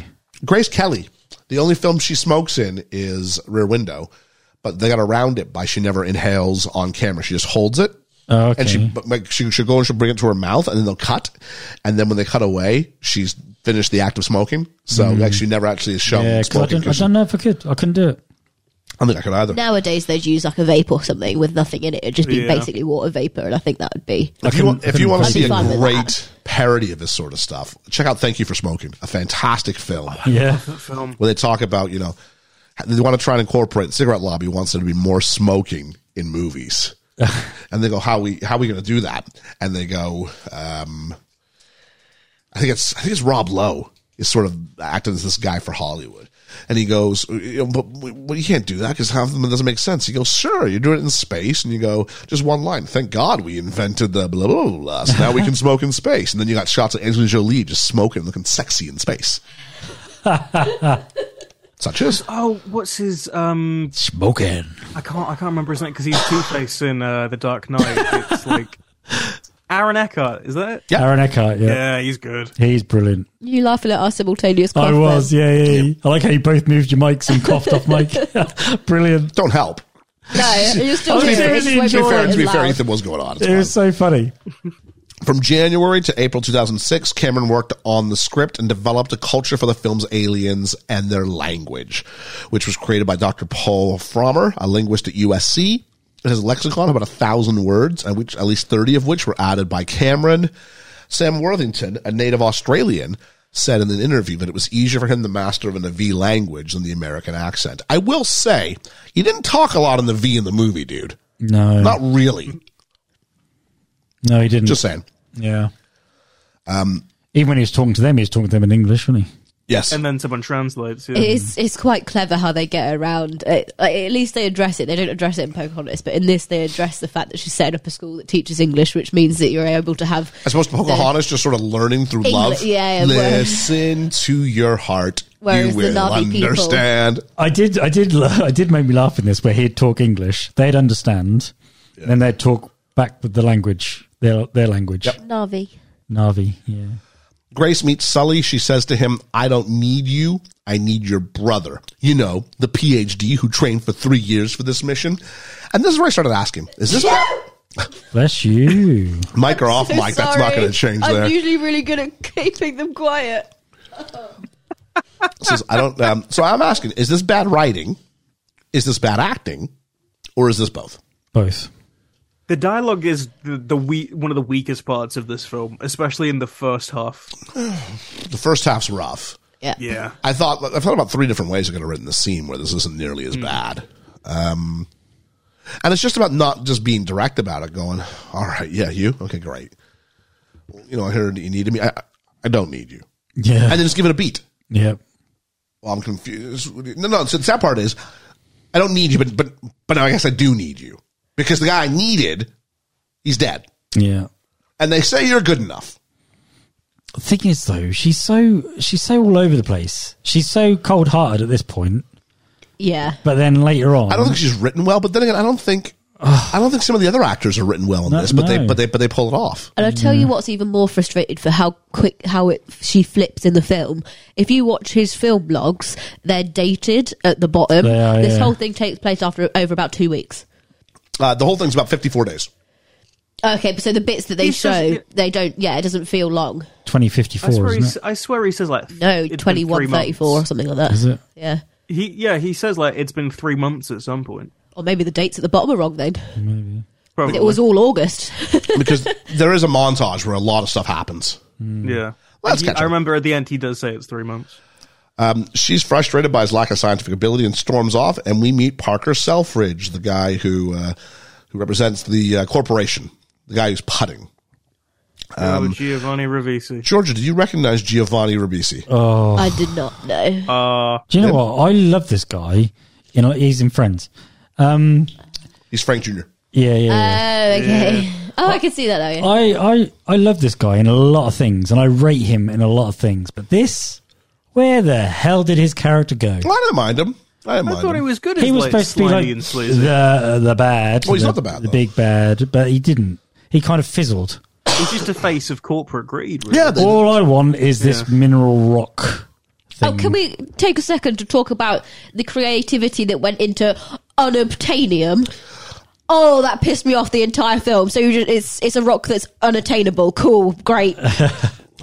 Unobtainium. I've got the two actors have an ideological discussion about the purposes of their mission. They talk about unobtainium, brackets. I think the name's a little on the nose. It really frustrated me. Unobtainable. But for $20 million a kilo, I guess I can understand. It's the next day, and Sully goes to take his avatar for a spin. She asks why he's doing this. He says, maybe I was tired of doctors telling me what I couldn't do. And I've got, James Cameron's a fan of Lost. Because that's a whole Series 1 story arc. Okay. A guy who's in a wheelchair no longer manages to regain the use of his legs and keeps saying things like, don't tell me what I can't do. Oh, now I've started thinking about actual elements that have got stupid names. Like Einsteinium. Yeah. If something bad happened in their avatar, would they die as a human in their capsule? The film answers this, and I'm going to tell you later. Okay. Because I wondered as well, if you die in the Matrix, do you die? Yeah. Meet Jake's avatar. There's a lot of point of view shots. And then I've got an issue because Jake's like an asshole at first. Yeah. I don't sit down. He's like so selfish. Just because he's got his legs back. Now, I do go, the doctor should have considered what the emotional impact of him regaining feet would be, regaining the ability to walk. But they should have prepped him for that, but it still doesn't excuse his behavior. No. But then in a minute, the movie says, no, root for him. And I'm like, well, which one is it? Because he clearly... Yeah. Don't root for him until you clearly tell me... Running through fields. Yeah. Then once he's like, I basketball. love a film that is two different films. Yeah. Grace catches up with him, and Grace has clearly been de-aged. Now, you can play this by going, she was like the original Avatar, so her avatar is old. And I guess... So here's my question. Do these avatars age?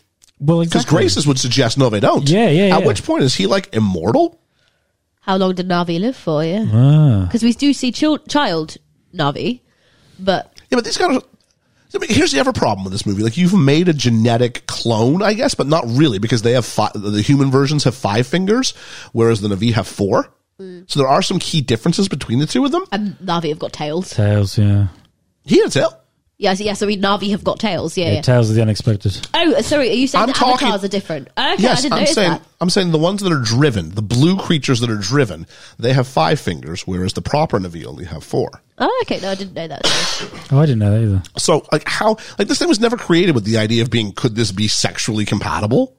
No. They do not explore the concept of creating life, or how. It just... But the Na'vi have belly buttons, so they must be at least humanoid in the way that they give birth. Otherwise, they wouldn't have belly buttons. Not true.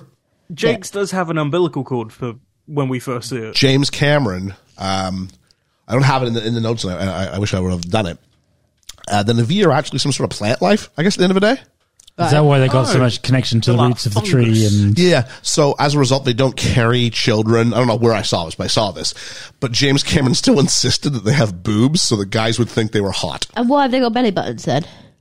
Because the boob. It was hard to so they would look like humanoids. So they didn't look close enough to humans, and we'd go, yeah, all right. It was hard. But you could have got rid of the belly button, surely. It was hard to distinguish the males and the females. when they're in en masse. Do you know what I mean? They're running through things and The girls had boobs. Yeah. not very much. There were still boobs, though. Yep. Yeah, but you know. Also, for a race of people that don't need boobs, Well, no, I know. It just seemed odd to me. I thought it was all they had the boobs. their hair was different. Their hair was very different. Yeah. The guys tend to have mohawks. Yeah, the guys had Yeah. like mullets. Yeah, or but like Sam didn't undershave. have a mohawk to start with. He did at the end. Confused me once that happened because I couldn't tell them apart from the other guys. Yeah. So Grace catches up. She's wearing a Stanford T-shirt. This is significant because Sigourney Weaver went to Stanford. Okay, great. Yeah. Then we meet Trudy Chacon, played by Michelle Rodriguez. You want to talk about characters who you can't figure out their motivation? Exhibit A. Yeah, exactly. Is this the lady who's a? She's tough. the yeah. pilot. The pilot Fast and lady. Furious. Bad, and By the then way, so I'm literally making these notes in real time, right? Yeah. I should mention Michelle Rodriguez was in Lost. Was she? Playing pretty much this character because it's all she does. She's just the tough. She's in Fast and the Furious. Fast Furious, yeah. Girl Fight was what he knew her from. Yeah, absolutely, yeah. She sends him Quadris's way. He wants to take advantage of the Avatar program and have Jake report back to the military wing rather than the science wing. And he promises you'll get your legs back once you rotate home. A really interesting idea, actually, because now I get the motivation. He's a soldier, not a scientist, so he already feels a kinship. Mm-hmm. Promise you your legs back, and we're told that it's totally doable, but not on the pension he gets. Yeah. Cool, I totally understand And this. you would be driven to do that, wouldn't you? Sure, why not? Yeah, For people yeah. you've never met, okay. Especially now he's experienced having legs back again. Yeah. He's gonna. That's even more of a punch for that, isn't there? We go into Pandora on a glorified helicopter as everyone's back in Avatar form. The vegetation is something, I said, and probably looks incredible in 3D. It is Yeah. beautiful. Yeah. Norm's hat has some braille on it. If you were to unread the braille would read 1969. Oh, that's cool. 1969 is significant because Moon landing. moon landing. Very good. Yeah. When you went, that's cool. I'm like, I really hope he's got the follow-up ready. Well, no, because I was thinking plants. What are you talking about plants? To me, that's moon landing. Yeah. And I was like, what's this got to do with it? Sully goes for a walk while the other two do science stuff, and they don't notice. And then some animal comes through the vegetation that's across. Well, first it's like very Alice in Wonderland. He's got all these sort of plants. The plants are going bloop. Bloop. And I was waiting for some worm that was like smoking a hookah was going to come out and talk to him. Caterpillar. Was it a caterpillar? Yeah. He turns into a butterfly at the end. His Be name's impressed. Absolute. I remember that much. He smokes a hookah. Yeah. But then this thing that looks like a cross between a hammerhead shark, a rhino, and a triceratops. Yeah. And eventually yields. Because like, it's just being territorial. Stand your ground. So he does. And what got me with the animals in this, I went, they put so much effort into the Na'vi people and making them humanoid but not quite humans, and then the animals are basically going to just A mixed match It's of- a rhino with extra armor and a lion with extra teeth and a hyena that's extra skinny. Like they were all just existing animals. it's a panther with an elongated face. Yeah. So this animal yields. And of course, it's like that bit from like Lion King when Simba's convinced it was his little roar, but then it looks behind him and it's a much bigger animal. And they go through a chase of a jungle that, again, I said, I bet this looks great in 3D, but clearly that's what it's made for. It wasn't meant for me to be Of watching course. like You know this. the little plant, the little jellyfishy plant Bloop, bloop things? plants. Oh, the seeds of Ewa's tree. Yeah, those things. I remember them in 3D being very close to you and around Yeah. you. They're Yeah, incredible, they yeah. Yeah. Yeah, I bet you those would be great. Yeah, that's what I'm talking about. Mm-hmm. So it was like I was playing a giant Nintendo 3DS.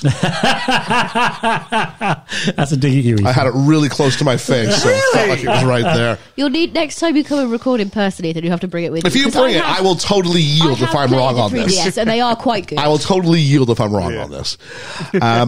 So I have to find it. please do go ahead. We'll go on eBay or something. Oh, we're Retro Records and Toys. Maybe they got one there. There we are. For all your retro needs. There we are. And ultimately, Jake jumps off a waterfall. I found a piece of research that I think is probably BS, but I'm going to go ahead and say it. Most of the animal noises heard in the movie are recycled dinosaur noises from Jurassic Park. Someone as That would make sense. meticulous as James Cameron does not strike me as. Do we have anything else we can use for this? They just sound very dinosaur-y. Because they already said that he's a You can perfectionist. also make dinosaur sounds. Yeah. The whooping and cackling sound made by the wolf-like predators on Pandora are actual, real spotted hyena calls. I found that they out. look like I hyenas, said they're very I thought you were hyena-ish, going to yeah. say they were actually a real creature that was going to have like a complex. No, they definitely. That's what I would describe them as, would be Yeah, hyenas. 'cause That's exactly how they move. Yeah. So Sully finds himself on his own. What's the first thing he does? He fashions a weapon. And he lights Very up quickly. And he lights up one end of it. And he's How do you know that would light up? How do you know that was flammable? And where did he put his matches? Well, he had pockets and shorts and all the stuff at this point. Yeah. But he's been jumping around in water pack. and all sorts. He lost his pack. Yeah, well, they'd be waterproof, wouldn't they? Yeah, it will be. He's military. Yeah. Those matches would be... Plus, it's okay. Ready? Here's my answer for everything, Liam. Ready for this? Yeah. It's 2050. It's not. It's 2134. All matches are waterproof. Sure, Even it's further into the 2134. That future. magic dude. Look at what time it is, yeah. Then we meet I thought it was Neytiri, 54. played by Zoe Saldana. Is that Zoe Saldana? Yeah. Didn't know that. To be fair, she looks a bit different from other roles. Yeah, Well, no, I yeah. know, but I like mean, you know when you go, usually I didn't know that was her. There is, like, before Zendaya, who now I think is everywhere. Like, Zoe Saldana was that at the turn of the very early in the 21st century. Because she's in Star this, Trek. she's in Star Trek, she's in Pirates. Oh, yeah. Oh, yeah, she's she the is. Oh, yeah, because she's the lady pirate that Yeah. puts her hair under a hat. Yeah. So she's had a pretty big run with some pretty big franchises. Yeah, absolutely. Then she does Guardians and all Oh, Guardian! How did I miss Guardians? Yes, of course. There was always the joke that was like, oh no, the Zoe Saldana starring movie where she's a different color of like some kind of primary color has become the #1 box office movie. Oh no, it's been beaten by the other Zoe Saldana primary color movie. 2154. There we go. So that's why they're waterproof. To help the actors prepare for their roles, James Cameron took the cast and crew to Hawaii, where they spent their days trekking through forests and jungles to get a better sense of what it would be like to move around in Pandora in the jungle, since there would not be any actual jungle sets to help aid the actors. Zoe Saldana even dressed up as a warrior during this journey, complete with an alien tail symbolic of one of her character in the movie.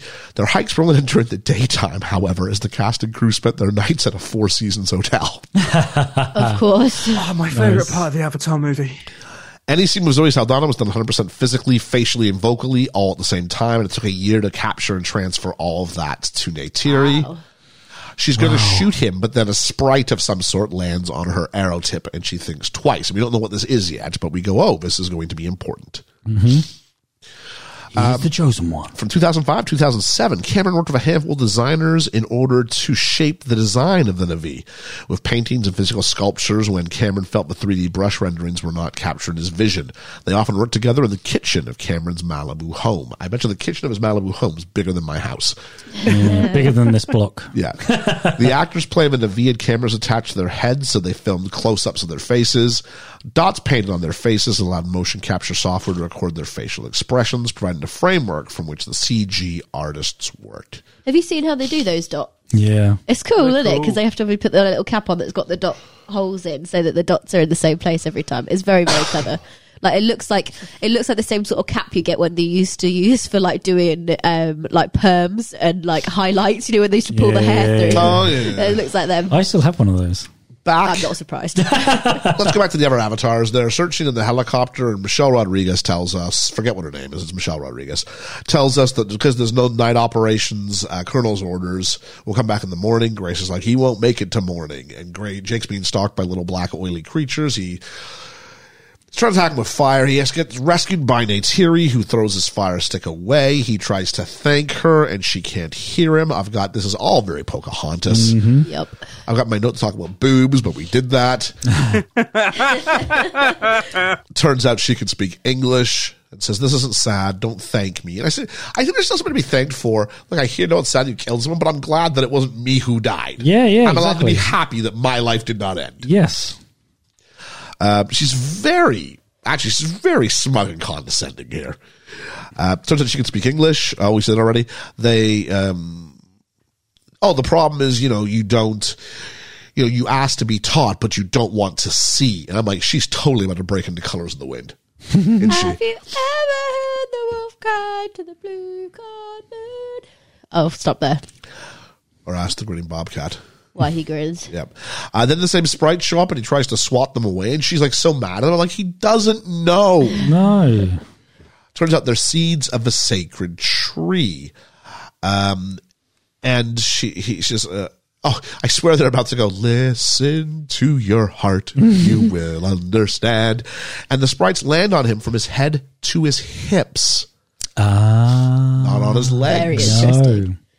Just a thought. She tells him to come with him, and he is, until his feet and legs are taken out. That's quite fitting, by a trap of some sort, and we meet Sute. Sute, is that the warrior Navi guy? Played by Laz Alonso. He's kind of like the head security warrior guy. Do you know Laz Alonso? I don't know who he is. I know the name, but I'd have to see what he's in. It's just a name that I've heard recently. Was he... Because I got confused here. Is he... He's Mother's Milk in The Boys. Oh, is he really? Yeah, that's cool. Why I've heard the name recently. He's the what in Boys? He's Mother's Milk. Oh! Yeah. Oh, that makes sense. I couldn't work out whether he was a jealous lover or wanted to be with her or family. Oh, okay. I thought he was his dad, her dad. No, there's a bit in the debrief coming up. We'll talk about it. They do clarify what the relationship is. They do answer that, yeah. Do they? Okay. I must have nodded off on that. So she says there's been a sign. She tells Sute that there's been a sign, and now it's a matter for the Sahik. And we meet Etukan, played by Wes Studi, and Moat, played by CCH Pounder. This is dad and mom, respectively. And instantly he goes like, "Oh, it's an honor to meet you." I'm like, "You're not the lumbering quarterback here to take out the cheerleader anymore, dude." Like the amount of, and I understand this is like, I don't know what was happening there. Georgia put her cup underneath a table, and I think, were you taking a swig of the drink? No, I was moving the straw, but it makes that horrible noise. So it made a noise, and I thought Georgia was letting one rip. No, I was moving the straw. I'm not Liam. And then the cup came up, and I went, "Oh, okay." No, she let one rip. No. So, is it? So he goes to shake Dad's hand. They almost all take him out, and this is his blind arrogance. I don't know if it's a humanity or Americans or what it is, but this idea of I'm in a foreign land. Oh, surely my gesture will be welcomed. Like, I know he's not trained in like the ways in the V, but are you trained in the ways of not everyone's like you? Yeah, true. Jeez. You could have done a river dance. Mom says it's hard to fill a cup that is already full. Mom then decides that Neytiri will teach him their ways. He sleeps in a hammock that's obviously set up to make them stare at each other's naked bodies, I've got written down. I'm not being funny. I've had experiences in a hammock. The amount of times I fell out of them trying to get in them, and he's up in a tree, never been in one, and he's in there like... Georgia, you frequently sleep in a I hammock? would say, mate, I've spent weeks sleeping in a hammock. I have never fallen out.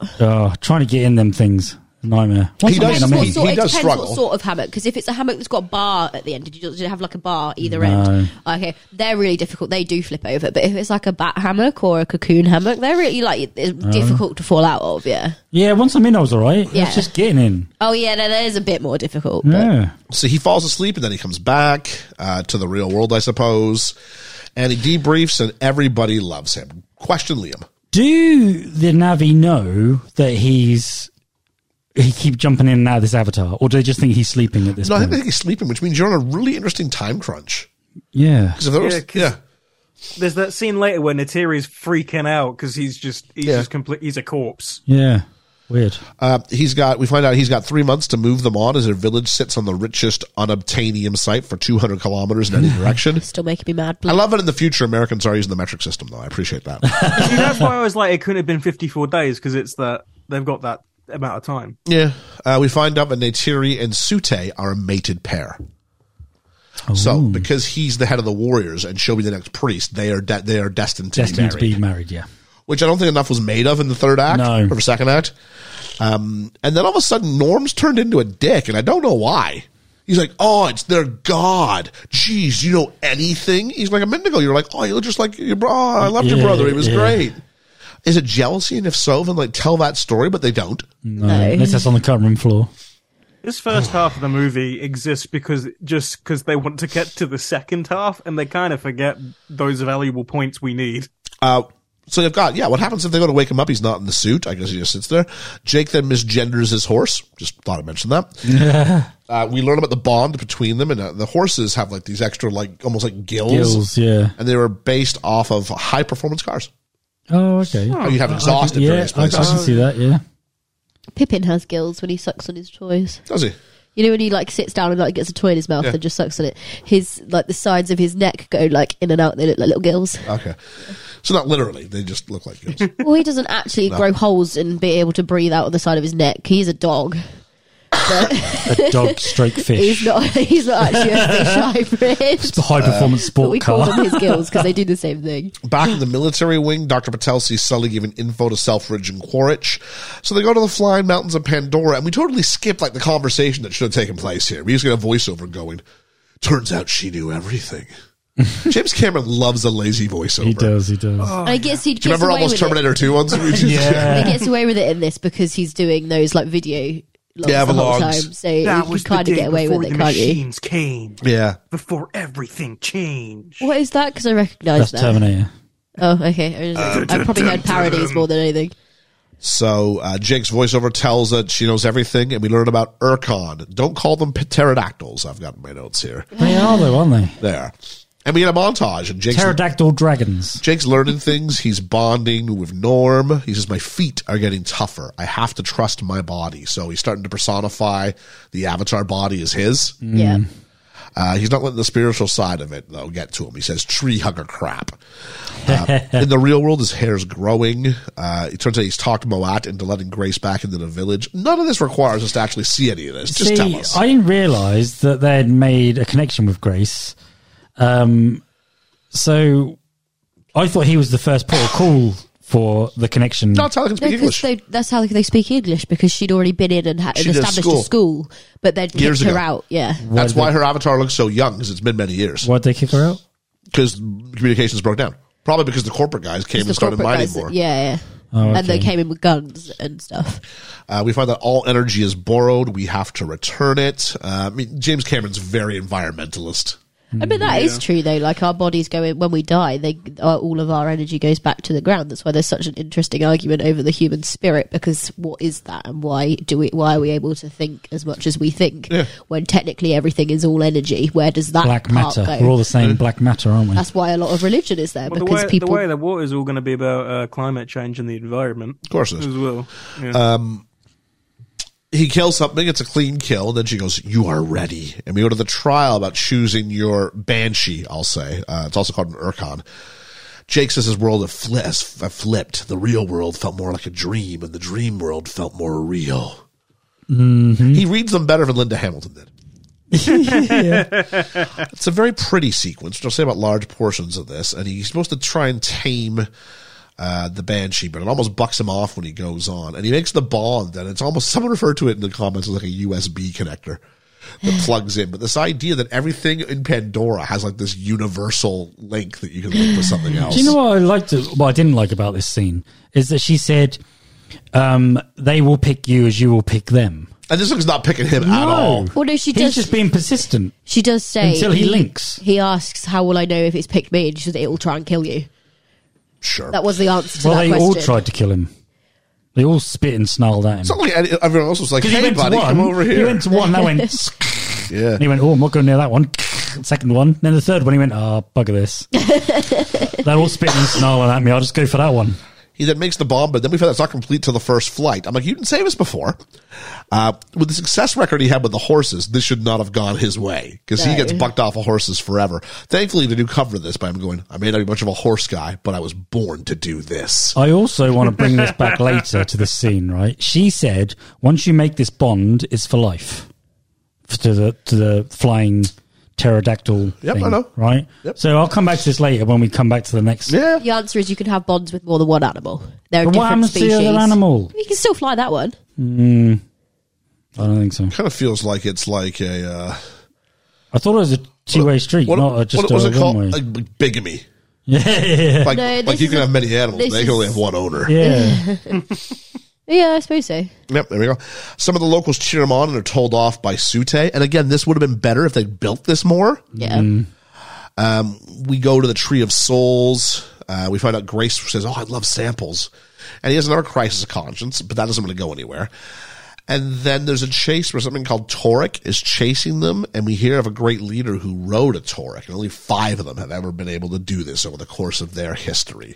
And one of them was Zoe Saldana. What's her name? Neytiri? Neytiri. Yeah. Neytiri's grandfather's grandfather. Yeah. So her great-great-grandfather. Jake goes, "I can't believe it's been only 3 months." So there we go. A pep talk from Quaritch, and he says, "Hey, your legs are yours tomorrow. But he goes, I just want to do one more thing. I want this final ceremony because then I'm a man in there." I'm one of them. I'm one of the people. And he pitches it by going, then I'll be able to kind of like negotiate and convince them to leave. And so he goes to the ceremony where he becomes one of them, and we're told you can now make your bow. Now, this was never a thing. It isn't like you go to the wand shop at Harry Potter. It was like, this is the first mention of it. You can now get your bow. He's like, all right. And you can now choose a woman. And he goes, Stacy's awfully nice. And he goes, I don't want Stacy. I see you. Oh, Lisa's a great hunter. Lisa is a great hunter. She goes, what? And he goes, I don't want Lisa. I've already chosen. But I don't know if she'll choose me back. And she goes, I have. And at no point does she go, by the way, Sute kind of thinks we're a thing. And her eyes get bigger as well. My favorite part of this is like this. I see. Again, the dialogue is not the strong suit of this film, but it's like basically Grease-esque teen drama. Hi. Like, but you know what I mean by teen drama? Like someone will say something, and it's obvious that person's talking about you, and you're like, oh, but whoever could it be? They've already chosen each other. It turns out they have mate. They put their noses together. I am now with you, Jake. We are mated for life. The version on Disney Plus misses something. Oh, because I heard about this, and I was like, hang on. Yeah. I was told there was tail sex. Yeah. Do they put their tails tails together? come together and the entrails inside go together. Now we didn't see that in the version on Disney Plus. No, I didn't see that on Disney Nor did it Plus. see it on the original theatrical release, but when they re-released the theatrical release, not when Avengers was beating it, but they did while it's still playing, they did an updated version, and that included the tail sex. So I have since seen the scene with the tail sex involved. Does it look sexy? But because they've already done the tails. Sexual. No, just hit me out because they've also already I done put on the some Barry tail. White. I've been really trying, baby. Barry White. They've already done the thing where they attach tails with other animals and stuff, and that's not presented in a sexual way. So how is that any? Well, obviously it is different, but how is it any different on film? I'm guessing this is why, because now That's where there should have been confusing a cut, things, and then we yeah. show them. So almost everything after the tail mingling begins is still there. So the bit where she puts her legs around him and he presses against her. That stuff's all still there. They just dissolve over the tail bit. Oh. But I don't see a problem with that because how is it any I have different? no idea what the logic is. I think it might just be because everyone's like, but that means they're having the sex with the animals. But I mean, it just means they're connected. We're told that.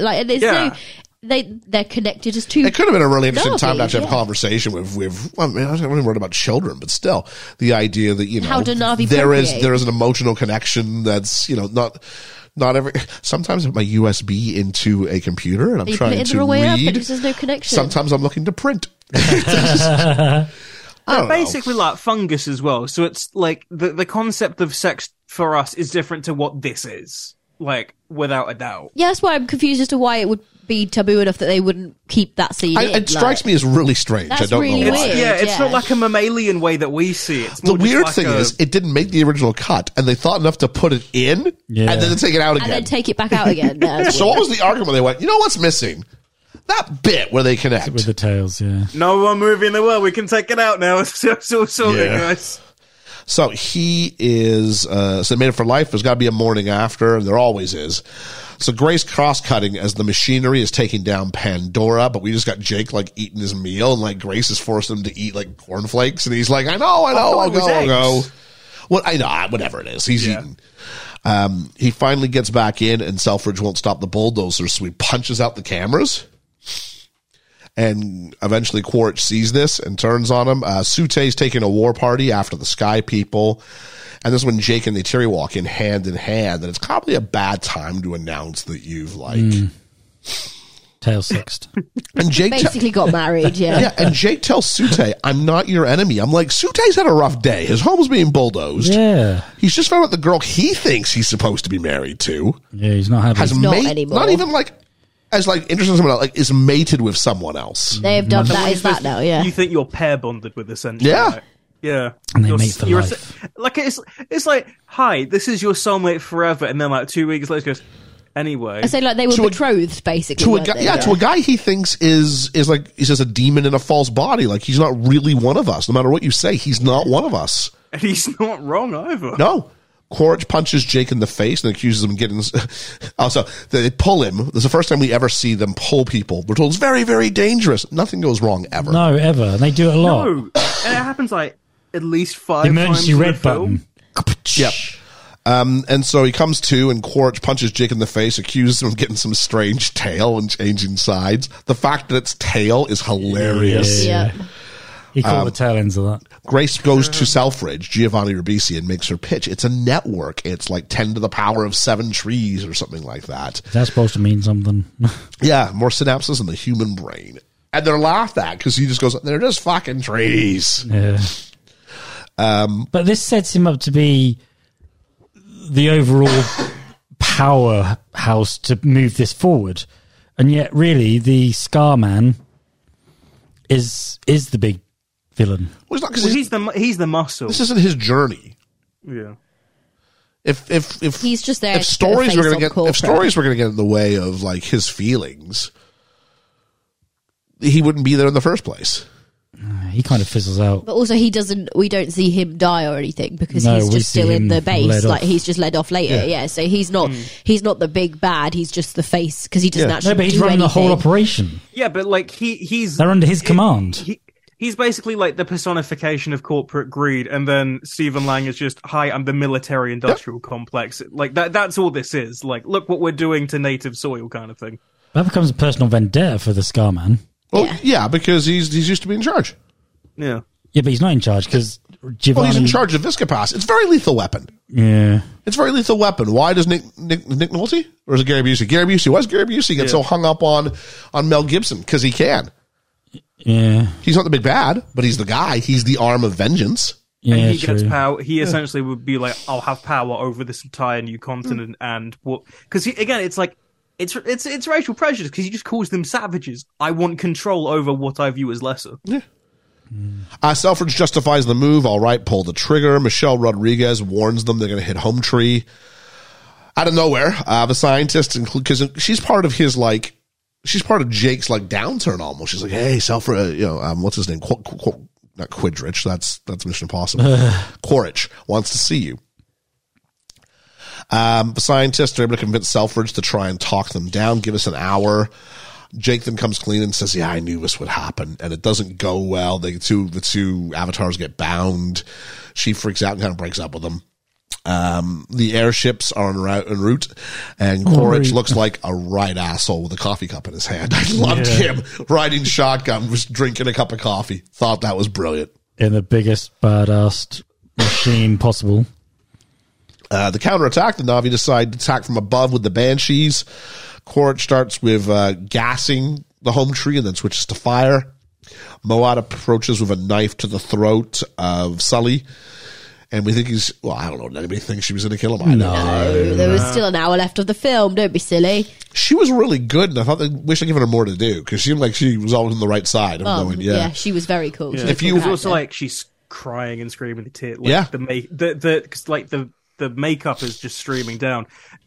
The lighting in this film, really beautiful considering it's all just CGI blue. Yeah, everything visual's great. This film is visually it is very, very beautiful. If you are one of us, help us. She frees him and many things go boom. Bang, bang, boom, maybe. Michelle Rodriguez mutinies on her post and literally says into the radio, I didn't sign up for this shit. This goes unpunished. Yeah. Well, it doesn't, does it? Not for long. And when she says, I didn't sign up for this shit, my comment underneath is, I think it's precisely what you signed up for. Yeah. You are the bad people. You're a military You're a military pilot. Yeah. You're a military pilot with loads of weapons going to a native land saying, we want to try and take all of their resources. We're going to spend 3 months to try and tell them to go. If not, we're going to go anyway. You know what you're doing. Home Tree Falls, literally. It feels like a big deal. There's many sad faces. Tree, yeah. Even Selfridge has a sad face. Quaritch says the first round's on him and they bail because the job's done. Neytiri discovers her father with a shard of wood through his chest, and he's giving her his bow, which again would have been cool if we knew that this was something. Yeah, because they mentioned it a couple of times, because the morning after the tail sex as well, she says, you need to go and make your bow now. You are one of us. You are with the people. But they don't, that's as much explanation as Well, actually, she says the bow thing before he chooses her. Does she? Yeah. It's one of the choices he gets. The first choice, he completely no-sells the bow because he's more interested in the girl. Selfridge tells an underling to pull the plug, which I thought meant on the mission or on the camera feed. No, he means on the avatars. Norm then decks this underling, and he gets put down, and the Na'vi bring our de-animated avatars. Well, actually, just Grace along for the ride. He punches them so hard it goes into slow motion. Yep. One of those good old slow motion punches. Our 3 heroes are in prison. So security prison. You can tell because it's white everywhere. It's going to be hard to escape from this. Sorry, I didn't have anything to come in with if you were coughing. If anybody could have helped me, that would have been great. Says it's going to be hard to escape this, and turns out, nope, super easy, barely an inconvenience, because it comes Michelle Rodriguez, who wasn't punished, who might be ideologically opposed, but she's allowed free reign, says, these tree huggers shouldn't be allowed steak. And then she punches the guy and frees our 3 heroes who've been incarcerated for about 35 seconds. Yep. Oh no, whatever will they do? It's okay. It's finished. They're out. And then Max is also there to show that he's really a good guy underneath. I mean, does any of this need explaining? Nah. They break out and are headed for the airship. Quaritch fires on them. And of course, it's like the most predictable thing. Everyone's going, oh, woo, we're okay. Yeah. Close up, close up, close up, close up. Last close up. Someone looking a little bit concerned. They look down and the camera pans down to blood in their hair. Yeah, it had to be one of them though, didn't it? Yep. They're going to go to the Tree of Souls, and in human form, it looks like. And the people are already there, but the people, I mean the people of the Na'vi. And they've got, I said, they have Jake's transit machine with them? That's a bit far-fetched. I'm like, no, hang on. It doesn't have to be the specific machine. They can do it with any machine. That's a little bit easier. Jake wakes up in the ash in avatar form and is found by his Banshee. Turns out he's going to take out Turok. He jumps on top of her for a point of view shot, and then it blacks out. And then they're having the Na'vi are having Sunday morning service, and down lands Jake on Turok. Now, when they admitted they introduced Turok, and only 5 people in the history have been able to do this, did we all see that this was going to happen? Well, yeah. I mean, although I was with Liam going, hang on, you made a big deal about this one thing. Yeah, but now what happens? Because he says you're not going to like this, but blah blah blah, and then he jumps on the other one, and you're like, well, what happens to the other one now? Because you're not going to ride the other one, because it's like having a Reliant Robin and a McLaren F1. You're going to be riding the McLaren F1, not the but some people have like multiple horses that they ride. Like you can have more than one horse and ride both of them. But they made such a big deal though of the mating for life thing. Would have been better if Rihanna's "Shut Up and Drive" was playing as he landed it. Everybody saying "Go, go, shut up and drive." Oh, look! Because that's about sex, and we've already cut the tail sex. Well, the tail's already in the tail. I mean, we're all right here. We're already plugged in. Let's curtail this. There we go. That was good. Thanks. They all bow to him. He makes nice with Neytiri and then Sute. And he's trying to find ways to honor Sute. Grace is then brought before them in human form, and they're going to try to transfer her essence to the avatar body. So my other question is, how does this work? My other question is, do they know that now that there's the Na'vi person avatar and Grace are the same person? Yes. They do now, yeah. So how do they just accept this? Because before they just thought they just fell asleep. No, because when they turn the button off and they fall to the ground, at one point they said, "See, they're demons, their bodies without souls," or something like that. Yeah, because that's what. I wouldn't really explain too much how they would know. I think they probably explained in some capacity how they were there, because otherwise it's just, we look like you, but we're not you. Actually, if they just showed up and went, hey, I'm Jim. I'm from the group down by the river. Down by the river. Like, that's actually a much easier story to come up with than the truth. Yeah, it just seemed odd. No, I reckon when she had her school, she probably taught them about humans, because they referred to them as sky people, didn't they? So they obviously know a certain amount about them, but they've never experienced seeing both of them at the same time, which is what this is a first for. So the tree that she's under and the plant things growing around her is to transfer her body, her weakened human body, her human spirit into proper the avatar into body. the avatar, and that's where she would stay. It's been done in movies a million times, where you upload someone's like intelligence into a computer or something like that, or you transfer it to a new body or something like that. Get Out, in essence, was trying to do this, right? But in this case, my problem is this vessel was never meant to be like someone's fully organic body. No. Can it poop? Yeah. You know what I mean? Like, is this built with like all the same? It's not a clone because it can connect. You can download into it. So that's not a normal body. I would assume if it can these machines that they go in and go under to go into the avatars? Yes. So because this weren't made clear. Yeah, they yada the technical. Because I thought one machine that gets destroyed would be the one that they could only use the avatar with. But it just seems to be... No, it seems to be you can connect with anything. It also seems to be the world's greatest wireless connection ever. Then avatar or a transfer, if their DNA suits hers, can they then transfer into... No, because it has to be identical. That's why he has to do the job. Has to do it. They were monitoring how closely the link was. When we got the 99%, they went, we're in. Because they're identical. Because the DNA. Could a family member, child, or something? No, because it wouldn't be close enough. It probably wouldn't be close only. Like, this is custom made. Oh, okay. The only people that's why the fact he's a twin is so important. It just seems odd that if I could understand that one machine that they lay in and sleep in is linked to that avatar, I understand that. But multiple ones, so you could use it, Georgia could use it, I could use it. No, we can't use it. Only if we each individually had an avatar as well. Yeah, only people that have set at the blue avatars are able to get in the machines. So it's not about the machine you crawl into, it's about the avatar you transport into. Those are linked. But I thought they'd be it's not an individual machine for each avatar. I thought the machine would be linked to that. No, because then this movie can't work. Well, I know, but that's what confused me. Yeah, I mean, I don't know. I don't know if it's really a huge... It's just a machine that just transfers... Do they have to reprogram it every time they go have a different person into a different avatar? They didn't mention that. No, but I think we're just supposed to kind of go, yeah, all right, okay. There's not loads and loads of avatars, so I imagine each machine is set up for each person that's got an avatar. Doc, he transfers into an avatar. Consider he has one anyway. Consider the machine to be a computer.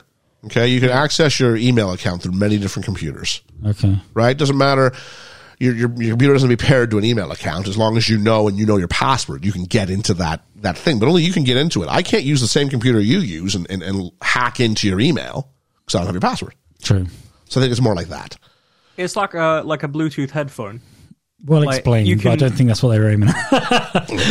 I think they doohickied it. Yeah, Ethan was making, I think, the same sort of metaphor with Bluetooth. Yeah. They all bow to him. Because he's... Oh, I've said that already, I think. Yeah. Grace dies. I'm calling BS. She's totally coming back. Nope, I was wrong there. Jake wishes to speak and for Sute to translate. The only thing that Grace does say is, she's real. She's real. I'm with her, yeah. I'm with her. And I haven't met I'm with Iwa. Jake wishes to speak and for Sute to translate. And he keeps finding ways to honor Sute so he's not challenging his leadership.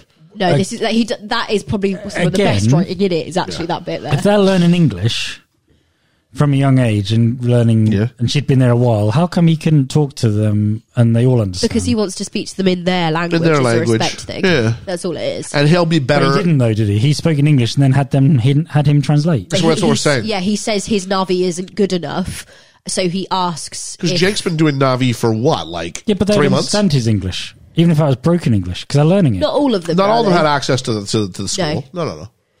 Only the ones that would have been around when Grace was running the school. Who probably would have been of English. Your most prominent members of a society. Okay. There's like 1,000 people there. Well, there's thousands and thousands. You give me more than 30, I'm starting to make a kick up in my classroom. You know what I'm saying? Until the very end of the film, we're only exposed to one Na'vi tribe, aren't we? Yes. So there's the other tribes wouldn't know any English. So when he goes, although they do kind of yada yada, but the idea is even other tribes. Yeah. At first, it's like this is all the Na'vi, and they're like, oh no, there's tribes all over. Yeah. Or there. Okay. So Pandora's actually quite big. We go to the water tribe and they help us too. And I'm like, there's a water tribe? It's like where Black Panther got this idea from, yeah. Didn't have a fisherman called Jimmy. We'll find out more about the water tribe in Avatar 2, The Way of the Water. I imagine you're probably right. Although it does undercut some of these things, like this is their most sacred place, unless you're from one of the other tribes. Well, I think Mum and Dad are probably like king and queen of Pandora, the entire place, but there's different it's like I think it's probably more of a city. It's like a theme park with different areas. Is this Game of Thrones, is it? And one of them's Pandora. Yeah. If Pandora was England, wherever that tree is, that's like London, and the water people, I guess, are like Birmingham. It's a big city, but it's just not that city. All right, mate. No worries. They will all attack together because there are other people who are going to show up. Turok Makto is important. I thought, he's got a new Na'vi identity. No, he doesn't. And I thought, I guess Grace isn't coming back at this point. No. Back on base, Quaritch is launching his preemptive counter attack.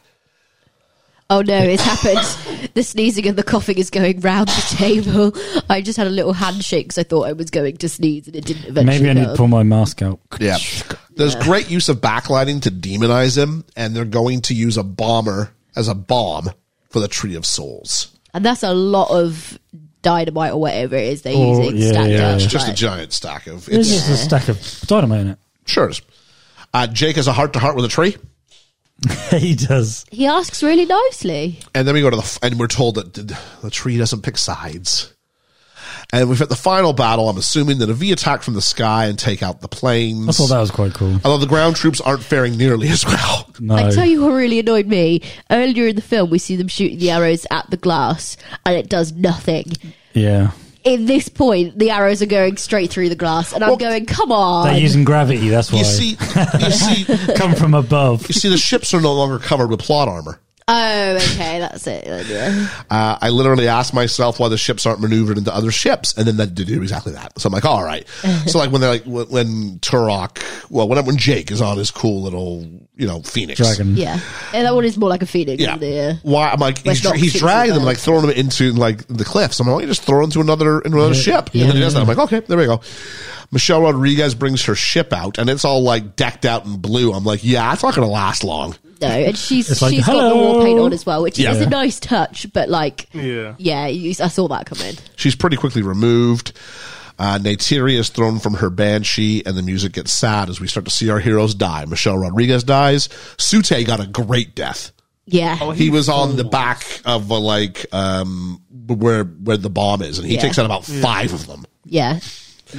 Norm is shot, and then he wakes up in his machine. Yeah. Yep. And he proves, so here's the proof that you don't, you die, you don't die. Well, I don't. But then he goes back out in human form, and it's like, oh wow, now that you know you're not invincible. Wow. It's interesting as well, though, because obviously the Avatar, like we see it get shot, but we don't see it die. I guess technically that shows that it can die. Yeah, does he? Well, it doesn't. With the Avatar, doesn't die. We don't see it die. We only see it get shot. So, but he doesn't go back into it. So we don't see Sute land, but we're pretty sure he's dead too. No. But does he? Is that because we see him get out really quickly? So does he need to get out before it dies so he doesn't die as well? I mean, we could ask questions. I'm just intrigued. Maybe he had to use the toilet and he jumps out at that point because. Well, like he I'm has that point where he's like intrigued as to how that worked. My reading of it was that the Avatar died. That's another thing, right? So Sam ate Worthington ate before he went in the Avatar, right? Yep. So that's feeding his physical body. Yeah, I think if you. But he also ate one of them fruit things while he was in the Avatar body. So, does that feed the Avatar or does it feed him? It seems to be organic material because they grew and matured on the flight over. So I would assume that it needs sustenance as well. Yeah. So I think it feeds you spend so much time eating. Yeah. Between those two. Yeah. Odd. Norm is, we said already. Neytiri is about to die, and Quaritch is going to kill her, and then we've got it wasn't this point yet. She's surrounded by like all these different guys with guns, and he's saying, "Do not move forward. Attack. It's an order." Like she knows what that, you know. Okay, Marine. And she's not going to listen. And then we get Hammerhead Rhino's Ex Machina. I did enjoy that it was them first. I did. Like, that made me smile. And then we get told, Eywa has heard you and nature's responding. I literally teared up at this point. I was not expecting that. Yeah, this scene is I was not expecting that. Because nor was I thinking, I'm like, okay, great. It's the eagles are here, the trees are here, and whatever. But I'm like, I didn't realize I was this emotionally invested in the story. I didn't. Norm is back down in the fighting, this time in human form. We said that already. Dragon pushes ahead with his payload. That's Quaritch. Jake lands on top of Dragon and hits it with a grenade. And then a follow-up shot by taking a rocket and putting it into the propeller. But Jake takes a fall, but shows he learned from earlier because he hits each leave on the way down, which happened earlier in the film, but he's much better in this situation. More graceful. I think the Tree of Souls is safe, but we're down to one final showdown between Jake and Gary Busey. I mean, Quaritch. And this is another thing. He takes off his mask several times, and you see him hold his breath each time. Yeah, you do. But he talks at one point when he's shooting away. Sure. So you're like, come on.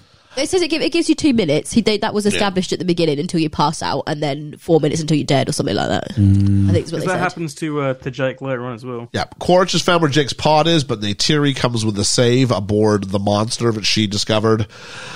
Just enough time for Neytiri's monster to be stabbed to death, and just when Quaritch is going to do likewise to Neytiri, Jake shows up for the save. Quaritch's massive mech dagger made me chuckle. I mean, he's kind of... This is Aliens, like... robot-y kind of Iron Man thing. 1. Yeah, like he's the Ironmonger and he's like, yeah, the best thing you made, Jake. Nah, you didn't use it for war. This is the thing that Sigourney Weaver was in Aliens. I haven't seen it, so I think it went Quaritch goes to take out the pod, but the first one's the wrong one. The fumes are getting Jake to travel between both bodies because he keeps waking up because of the choking smoke. Apparently, you can just go back to sleep and go back in. That's a thing. Quaritch gets Jake by his ponytail, holds him up, and goes to kill him, but Neytiri helps out with a pair of kill shots. I thought he was going to rip his hair off to take away the tail. Don't know. No, but his ponytail is different to his actual tail. So it's two tails, hair, yeah. He's got hair that looks like a long I thought plait. they used the plait to do stuff as well as the tail. Oh, that's where I got confused. Because the end of the tail's got black hair on it. That's probably what the confusion is. Okay. She then saves Jake again by putting his gas mask on him, and they say to each other, "I see you." No, I see you. How does she know that, though? To put his mask on? Yeah. She's seen the other. She's seen the other humans with masks on. Yeah, and realizes that he would need it. Yeah, they're not stupid. Like that's kind of the point. They're very really clever. Smart. Yeah. The Exodus, we find out the aliens went back to their dying world. Only a few were allowed to stay. There's a party for Jake. It's his birthday at the Tree of Souls. The date on the screen at this point is James Cameron's 300th birthday or 200th birthday or whatever it would be at this point. Oh, the 24th of August. Yeah. Yeah. Whatever year it was, it's the 200th anniversary of his birth. That's fine. That's cute. 2154, yeah. The last shot mirrors our first, but now he's in his Na'vi body. He did manage to make the swap. So will he stay like that now forever? So he is now in that His avatar. human body is now gone. Oh, okay. In the film's original ending, Neytiri was going to be pregnant with Jake's child. They obviously pivoted on that. That'll be in the second one. And just a little bit of the legacy. Despite the film's financial and critical success, some journalists have questioned Avatar's cultural impact or lack thereof. In 2014, Scott Mendelson of Forbes said the film had been, quote, all but forgotten, citing the lack of merchandising, a fandom for the film, or any long-enduring media franchise. And further stated he believed most general audiences could not remember any of the film's details, such as the names of the characters or actors in the cast. Mendelson argued Avatar's only achievement of note was a popularization of 3D cinema. Despite this, he felt it was still a quality film, saying a great blockbuster movie can be just a great blockbuster movie without capturing the lunchbox market. While the film was often described as anti-war by critics and fans, James Cameron repeatedly said in interviews the film was not inspired by or commented on any specific conflicts or any specific nation's overall foreign or defense policies. He also said the film did have a brutally strong pro-environmentalist message on purpose because, as he said, I am a tree hugger. Oh, that's the wrong one. Thanks for the save again, guys. Sorry, I get engrossed watching So do I. It's the shiny button. We are in the end game now. I appreciate the engrossment. Just realize, if I'm not talking, I people, need please to help probably Phil. carry on doing this as I was before, so you don't have to worry about it. So here we go. We are in the end game now. Liam, we need a random word, buddy. Dragon.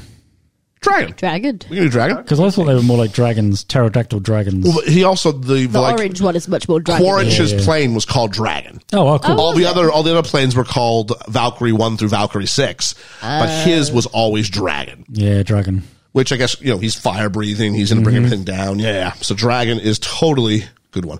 Money, $237 million. How much does this make, Georgia? It's like including the re-release after Avengers. It's like 3.4 or something like that billion, I think. 2.7 billion. Ethan, you admitted you cheated earlier, but do you want to go home and tell us? Yeah, I might be right. I'm pretty sure it's like 2.9, isn't it? 2.9. It was Avengers 3.4. No, this is the highest. I had to do that for my essay. Nothing's ever made it to 3. No. What have I seen? Was like 3.14. That's not nothing, because this is the highest grossing movie of all time. So nothing's ever made it to 3 billion. I think if you adjust for inflation, if you adjust for inflation. It's probably if you adjust what for I've inflation, seen. it's either that. I think if you adjust for inflation, Gone with the Wind's still the all-time best. Yeah. Yeah. That thing sold so many tickets during the Great Depression. Insane. I think you'll find Greece, due to inflation, is the biggest profit. Let's say the break-even point was 900 million. Right. Remember when we said that Matt Damon turned down 10% of the profits? Yes. That's $200 million on a conservative guess. That's insane. I wonder if he ever kicks himself. Every day I would. Nearly 300 million. Huh? That's like nearly 300 million if you include like the re-release stuff as well. 2.92. That's everything. That's including the re-release. So. Oh, okay. Yeah, it's I know there all was a recent, versions. Yeah, the recent re-release was like another 100 mil or something. That's what helps get the title back. Yeah. Should have took it, Matt Damon. Yeah, a little bit. So you think about how Cameron was a producer and how he had some points on that. No wonder he's willing to give back his director's fees. Like, I'm not stupid. I know where to get my money. Yeah. Let's talk about the awards. 9 nominations, 3 wins. Have a go. Visual effects. Visual effects, nominated and wins. Yeah. Score nominated, doesn't win. Yeah. Oh, okay. Director of photography that we don't usually think of, the sound editing.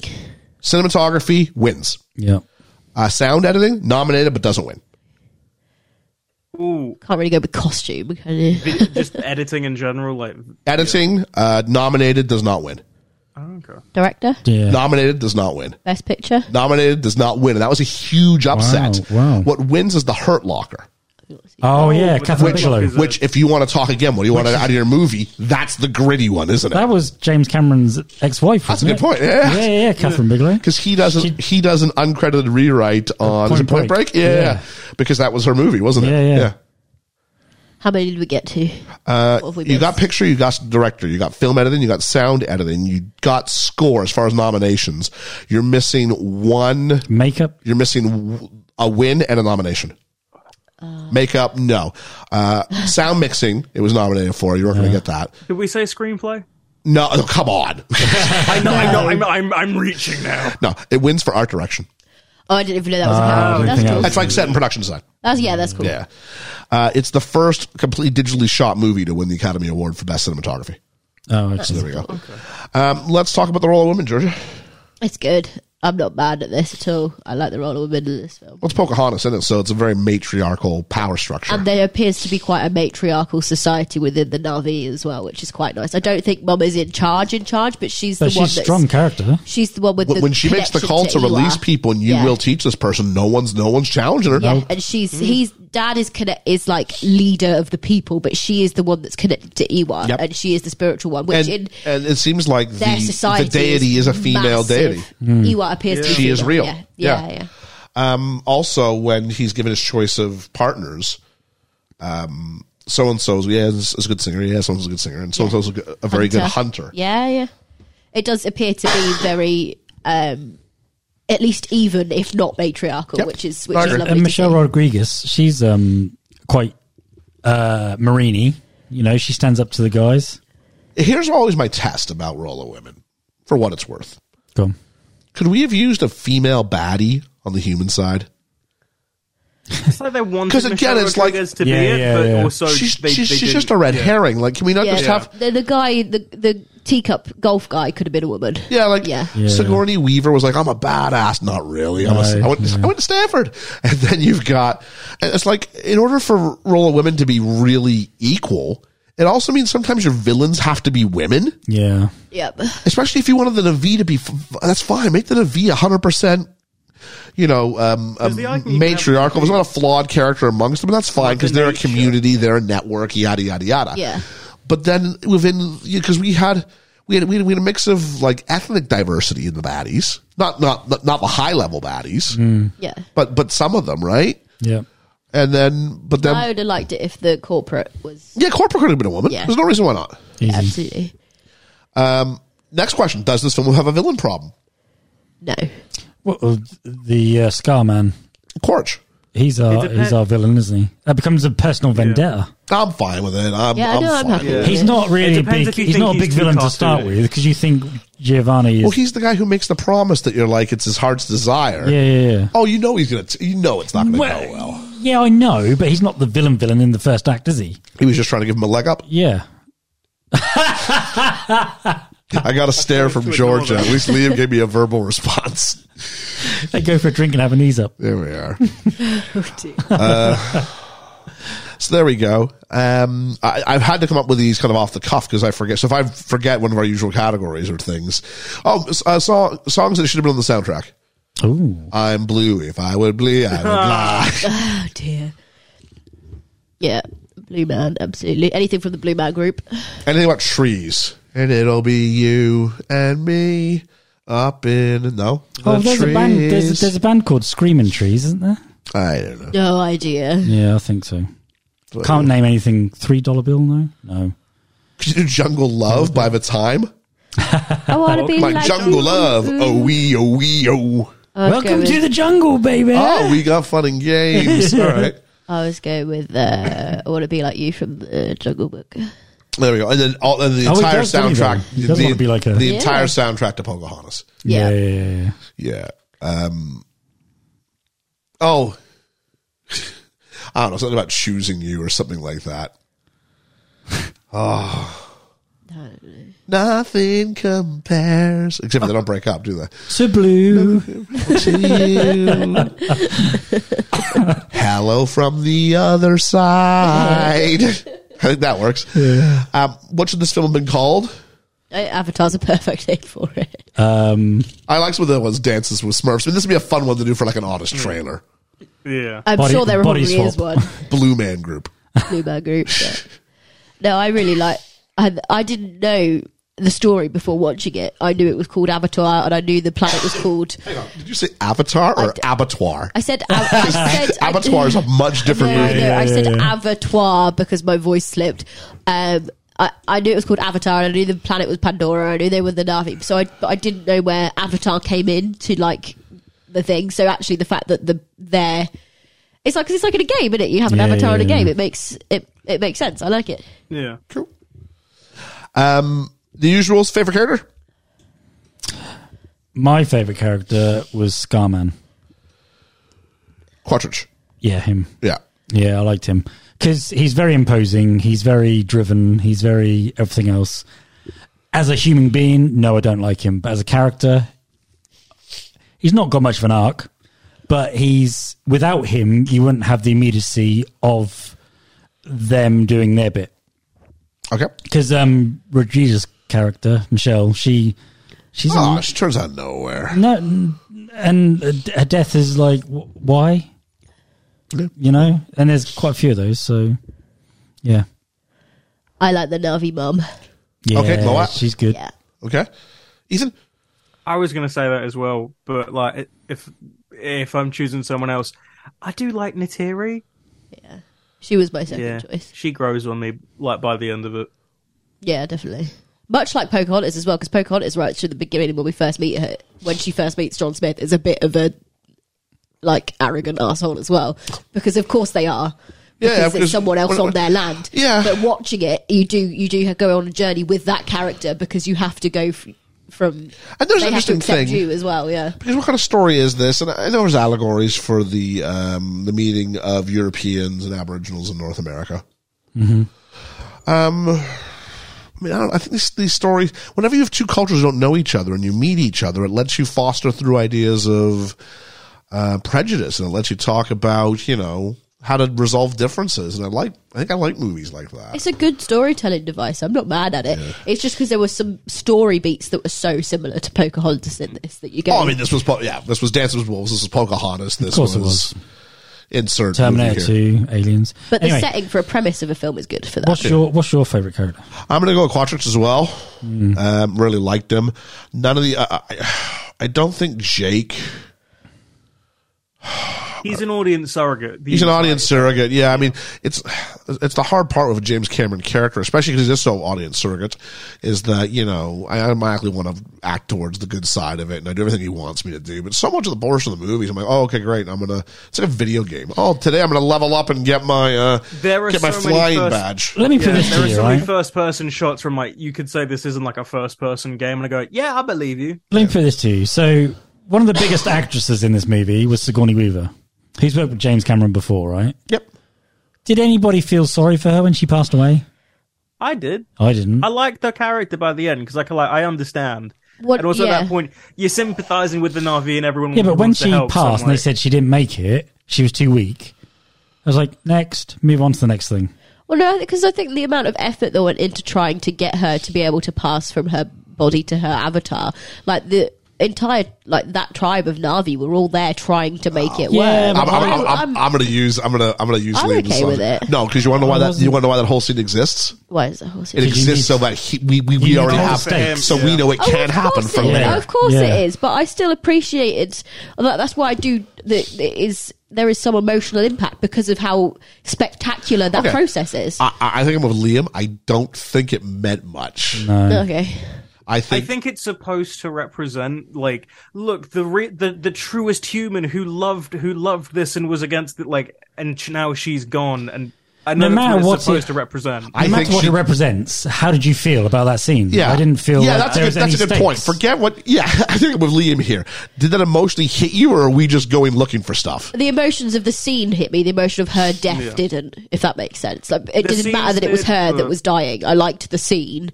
But her character's death didn't bother me, no. Yeah. If that makes sense. Yeah. She's supposed to be. Her death is about how Jake reacts to it. It's not about her death. Yeah. Okay. Because we don't give enough time with her. No. Yeah, no, I'm not emotionally invested in her death. I'm emotionally invested in that scene because it was beautiful. Favorite moment, favorite element. It's got to be the. I hate that it is all CGI, but it is the setting of Pandora. Once you're in the forest, is gorgeous. It is so lovely, and I like the color palette they choose to use because it's almost like an ultraviolet type glow on everything. Yep. And I also like the fact that when they were walking in the ultraviolet bit, wherever they walked was like Michael Jackson. When he's on that disco dance floor thing where he's moving around, it all lights up. So wherever they would go and walking in that ultraviolet stuff. Where their feet were, it just lit up. Okay. Don't stop till you get enough. Don't stop till you get enough. Come on. For me, I don't know what's. But this isn't a film bereft of positives, Liam. I'm not going to sit there and go, there's nothing I can talk about. Well, my biggest grumble is probably the best thing about it. Yes, that's fine. So, yeah, I like some of the CGI stuff. There you go. Whether it's something that we're like, I really like these in my movies, you have to look at it and go, you can't argue with what they've done. It's clearly groundbreaking. No. And actually, to see it in 3D and then to see it in 2D, because I remember those, the seeds. Jellyfish. There are sequels. I would have liked to have seen this in 3D. Yeah, this is one where you go, oh yeah, no, this would have worked. Yeah. The last thing I think I saw in 3D was Toy Story 3, and that was just completely unnecessary. Last time I saw was the Lorax. That was great in 3D. To be fair, in 3D, when they're fighting and they're throwing the planes about and the dragons are all over the place. It's quite a similar narrative, seeing the depths of all that going on, that was good in 3D. I believe, if I'm correct, going back to the Lorax for a minute, I think at one point Sigourney Weaver has a copy of the book on her bookshelf. That would make sense. And that's interesting because it's a very similar the narrative. Lorax speaks for the trees. Who stands for the trees? Yeah. Okay. Ethan? It's a very visually beautiful film. I do really like the eco tree huggy message, because it's I do like that whole thing of, hey, maybe we don't pillage native lands for our own personal gain.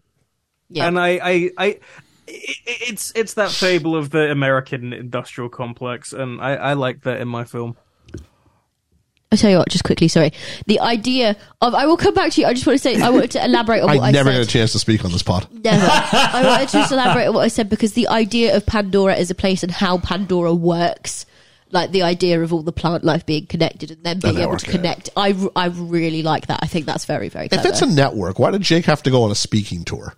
Yeah, because why couldn't he have just plugged in and been like? They do that neck thing as well. Like they press their neck and they've got their own little. That's tech though. That's technology that they've brought over. Thing. That's not a Navi. Yeah, thing. that wasn't a Navi thing. That was a human thing. No. So where did he get the intercom thing to talk about? Oh yeah, how so they know they brought some stuff with them. I guess. Yeah. But how do they know how to use it? He's taught him before they go flying. They had it overnight. Bullshit. You wanted a boot camp, all right, folks.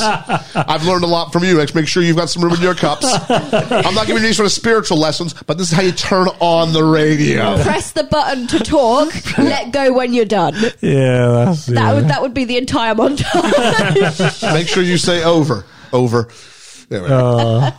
My favorite is I really like movies about the commercialism of military. No, I don't.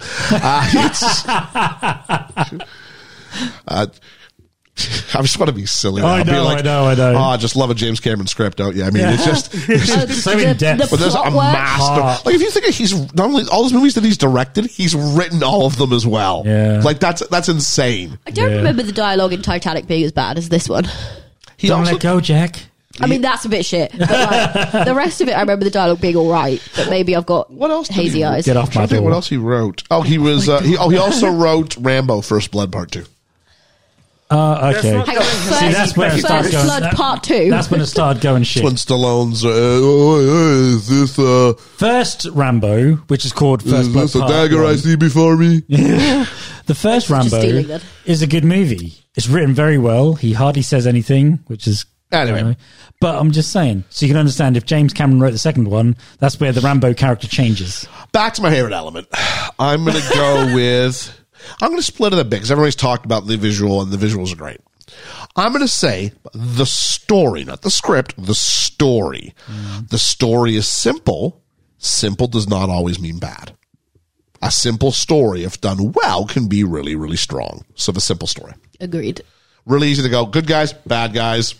Here's what the journey expected. And when they pay off, sometimes you can go, you gave me exactly what I wanted from this movie. I like that.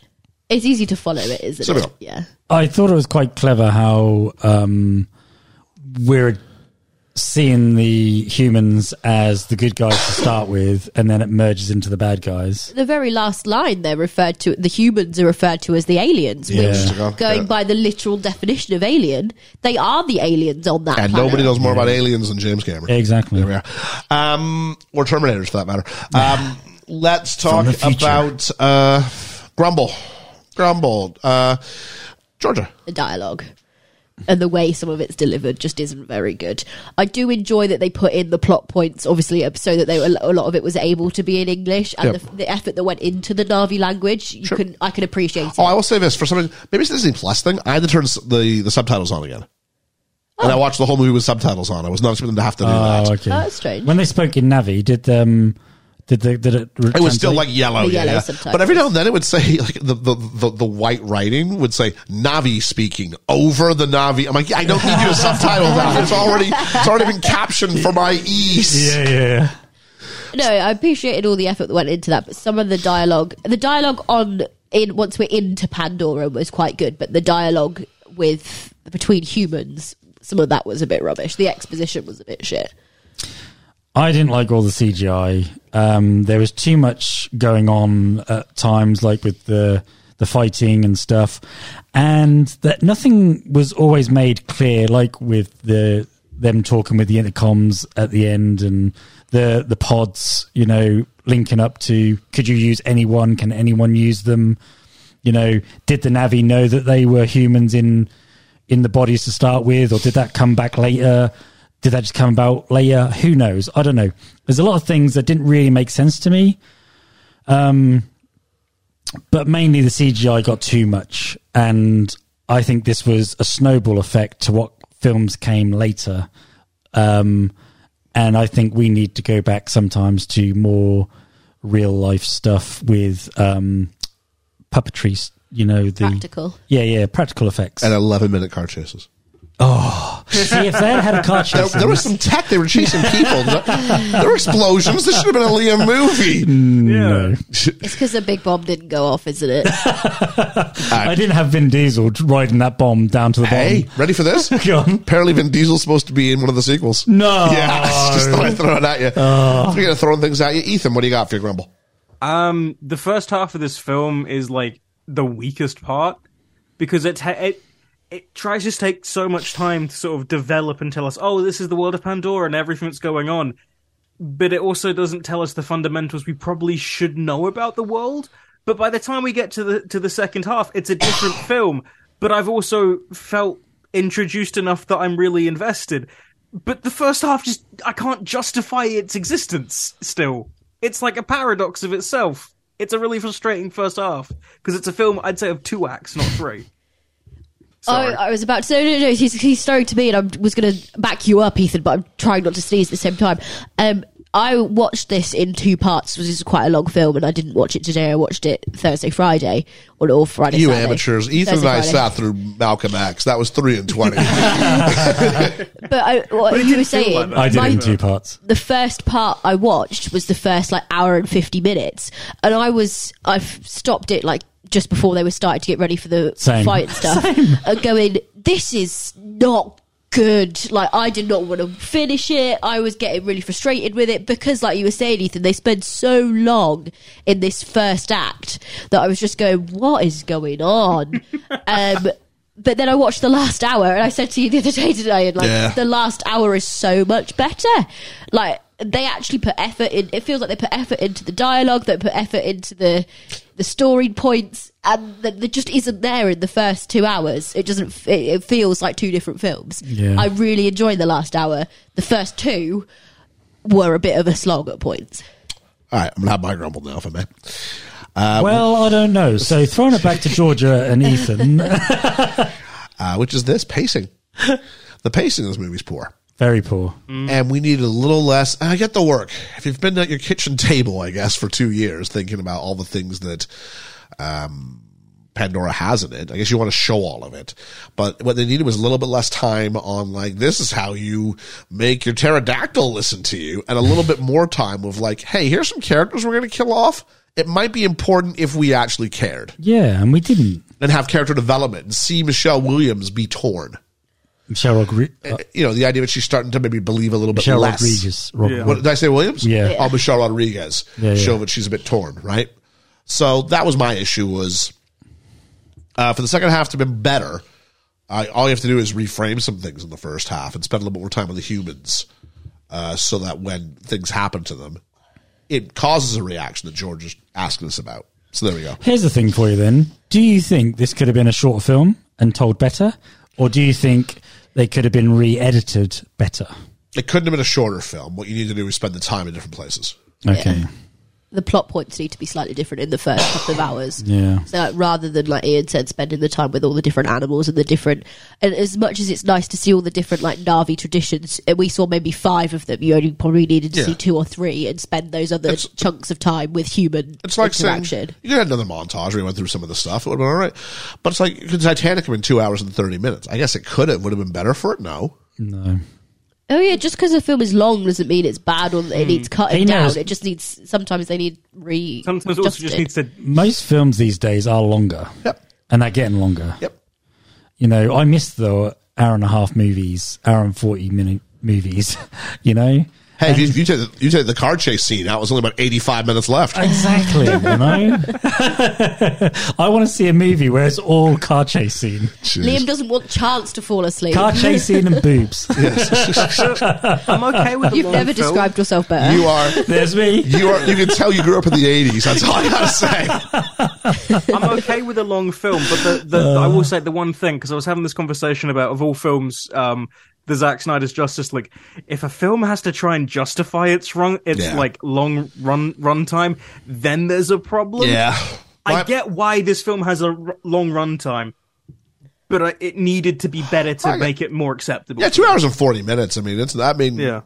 That's fine. Marvel films are going that long all the time. Lord of the Rings films went that long. This was an event. I got no issue with it. Isn't Wakanda Forever like 250 or something? I haven't seen it. It's not ridiculous. Less likely to want to see it now. Jeez.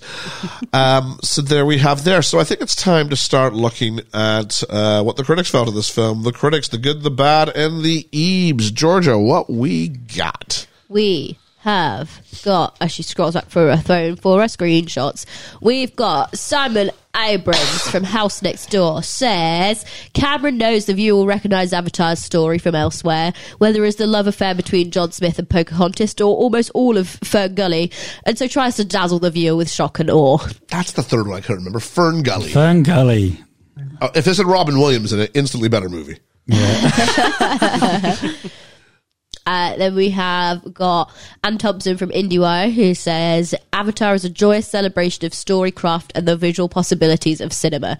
Cameron had his sights set on taking technology of film where no one had gone before, and he delivers. Avatar is stunning.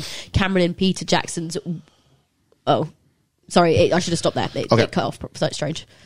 Then finally, we have got our good friend Roger Ebert, who says, watching Avatar, I felt sort of the same as when I saw Star Wars in 1977.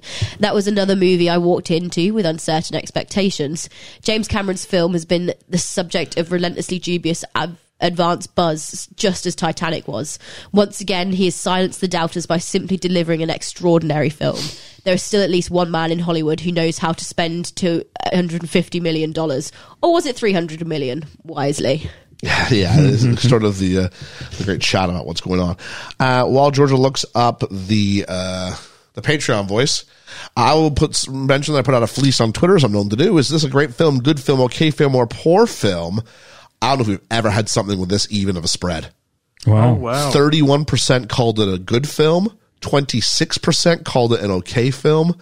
22% called it a great film. 21% called it a poor film. Wow, it is mixed. It's well over 50 responses. So it wasn't like we saw like 4 people. No. Yeah, I had no idea what the response was going to be to this. And I think if you did this after it first came out, it would be a much different story. I will say that surprisingly, Avatar wouldn't have qualified by itself. Oh, okay. It's 82% on Rotten Tomatoes, so it falls just short. And it's only a 7.8 on IMDb, so it falls just short. So interesting. Yeah. Well, let's see what we got. We have got Nate. The Great. Who says... I'm so happy you're finally doing this one. This is going to be fun. Here we go. I was 12 when this came out, and I wish I'd walked out halfway through. And I rewatched it again recently to see if it had grown on me, if I had different thoughts. Nope. Pretty boring throughout. Every character is bland and has zero personality, or is interesting at all. The villains are generic military guys with generic motives. Our lead character has a backstory we've seen many times before, except way better. And the story beat where an outsider falls in love with somebody they shouldn't was done poorly and wasn't really earned. Hell, Point Break did it better. The only thing anyone ever tells me that is good about Avatar is the visuals, but every shot is blue green screen or riddled with bad CGI. Oh, I forgot to mention the action in the end is Transformers level bad and clunky. Rough watch all the way through. That's how I really feel. He did say there was a ranting. That was Nate, right? That was Nate. He was waiting on that one. Yeah. He asked me. He was like, "Are you gonna be on today for it?" And I was like, "Oh, I'm scared now." Well, no, that was okay. He tried to guess what I would give it. I'll say what he guessed when I get to the end. Then we've got Julene. Julene. That's what I'm excited about. Avatar faces the same problem as Dune, except Dune is boring. This movie actually has gunfire in an action sequence. I loved Avatar's cinematography and the bright colour, beautiful colour grading and the clever use of contrast when Jake was going in and out of his avatar body. I also love the language of the Na'vi. Now, what I dislike is the extremely derivative screenplay. It's ridiculous and a good thing Disney owns both the Avatar franchise and 20th Century Fox. Otherwise, they would owe money for their out-and-out copy of Pocahontas' story and Fern Gully. P.S. Are they having non-consensual relationships with organisms they connect their tail with? I have questions. Also, I gave it a blank for the cinematography. I will have to say, regarding the Pocahontas thing, I mean, that's long historical. That's about domain. Yeah, I think Fern Gully, that's not Disney. FernGully's someone else. So I'll look up the next one. I'm going to look up who FernGully belongs to. It might be 20th Century Fox. So go ahead. Have you ever seen FernGully, Georgia? No. Oh, FernGully's great. A little Many years ago. Yeah. I've not seen that either. Croyer Films Incorporated. Well, they're probably owned by someone. Yep, there we are. Distributed by 20th Century Fox. Oh, never mind. In the US, and then Columbia TriStar in Australia. I don't know who had international rights. So there we go. Next up, we have got Cheesy. With a fish on our bike. Who says, obviously this is a visually stunning film, and very early on I forgot that I was watching CG characters in a CG world. I love the world building on Pandora, and I could have just stayed with the natives and the local wildlife exploring this world. The story is clearly a sci-fi version of Dances with the Wolves, but I don't mind that. What I do mind is the script in the human scenes. There is some pretty lazy exposition, and the name Unobtainium is just stupid. Every military character just seems to speak in generic military sound bites. I was actually laughing at some of these. There is no denying that this film is an important one in the evolution of filmmaking, but I would just wish that Cameron had written the human characters better. I'm pretty much bang on with Cheesy there. It ain't easy being cheesy. No, Cheesy, good shot, buddy. It is. It's interesting, even within the short range of outcomes we've had so far. Very disparate, I think. Yeah, it is similar to the poll, absolutely. Yeah. No, pretty much everything Cheesy there is things that he summed up what I've said in the last 3 hours quite nicely. Lastly, we have got Dwayne Smith. Dwayne Smith? Who says, Avatar is a strange phenomenon. I like James Cameron. He has made some truly groundbreaking films. A few I would count as among my favourites. Avatar is, of course, groundbreaking, but only really due to technology behind it. I remember seeing it in the cinema back in 2009. I was blown away by the visuals, the overall aesthetic, and, of course, by the 3D. I was totally on the 3D bandwagon after that, but nothing else came close. Looking back, those are the elements that all stand out to me. I remember the storyline, and I'd seen that kind of thing before. That was certainly not groundbreaking. I'm pretty uninterested in the new one. I was going to suggest it as a discussion subject for you all to get your thoughts on, but of course you'll now be discussing it on this episode. I have mixed feelings about this franchise. I'm not really sure we need it, but money, right? Yeah, that's a great question. I was hoping to remember it, and I'm glad. Thank you very much to Dwayne for sort of sparking it. Who's going to go see one of the sequels? Who's going to see number 2? I'm going to wait till number 4. Now, who's going to go see number 2? I want to, but will I go and will I have time to go see it? If we do it as a see it or skip it, maybe, but I'd wait for it. I have no desire to go see this thing. No. I might do it. I don't even know if I want to see it when it comes out. I'm just it might be one of these things. This bloated form of storytelling. Here's the thing. I don't want to go back. No, I don't. That's the thing. I don't want to go back. Who is asking for an Avatar 2? Like 9. Nobody. It's really weird. I know I've seen so many people online talk about it. Like, it's had this weird resurgence, but it's also had a lot of people say, "Shut up, you're an idiot. Yeah. It's bad." It's not it's not trying to be a good movie or bad. If you're like, oh yeah, if you don't want to see a sequel, it means you didn't like it. Like, I love The Prestige and Little Miss Sunshine. Don't want sequels to those movies. Yeah. They're perfectly made. Sequels. I would have sat my butt down when this was originally supposed to come out in 2015. But then it didn't. Yeah, I mean, the first part of the sat my butt down in 2016, and then it didn't. The first part of the Caribbean movie, I was like, yes, take my money. More, please. A shame none of them matched up to the first one. No, but it wasn't going to. It was. No. It's so close to perfect. But yes, I did. Yeah, true. Yeah, so this comes out the same day that I could go to the cinema to see the Muppets Christmas Carol. I bought tickets to see the Muppets Christmas Carol instead. When Avatar 1 came out, it was up against, I believe, Jim Henson's Christmas Carol was around at that point. Was it? Not Jim Henson's. Jim Carrey's. Oh, yeah. And I went and saw that in 3D. Never seen it. I teach it now. I really like it. But my biggest problem is with the version of Christmas Carol, I get to skip the scenes now. It's the best part about having a home to it. There's about 4 sequences that are clearly made just for 3D. Oh, okay. And if you skip those, it's a lot more enjoyable. Mm. But it has it's like some network executive, it's not interesting. We need something interesting. What? Besides Scrooge's transformation? Yeah. Let's have a rat chase him down the street. I'm like, this is so stupid. The whole story's great. Just follow the story. Yeah. Late 2000s, early 2010s films have these egregious scenes now when you rewatch them where it's like, here's this thing that's come to the camera. Captain America 1 has one. And I'm like, I like that film, but I hate that. In the early 2000s, the problem was shooting scenes that were only going to be on the DVD as additional scenes and features. Mm. That was the plague then. In the 2010s, it was what Ethan's talking about. aping for the camera for a 3D ticket. And now it's like IMAX scenes, but all it is you get to see some more stuff, but nothing of value is lost if you don't see it. It's a very weird business model. We asked our fledgling fandom for their thoughts, and let's start off with... Hey, it's your sister! Kirsty says, this was the second nap I ever paid for. It's well said. First was Lord of the Rings. I went with a work friend and fell asleep in the theater maybe 20 minutes in. I tried watching it since. I've yet to make it through. I just don't get the hype. Apparently, I'd rather watch the inside of my eyelids. Well, Liam has a similar situation, so go ahead. You're in good company there. Yep. I'm with you, Kirs. Chance Whitmore says, visually beautiful in a busy way, but I found it flat and boring. I walked out calling it Dances with Smurfs. Danny for It's a Musical says, I remember the South Park episode that made this exact parody of Dancing with the Smurfs. I remember Avatar being visually amazing and really enhanced with how hard they worked with the new 3D technology, but the plot is just meh. New responder, I believe. Oh, hang on. Ooh. Danny keeps going.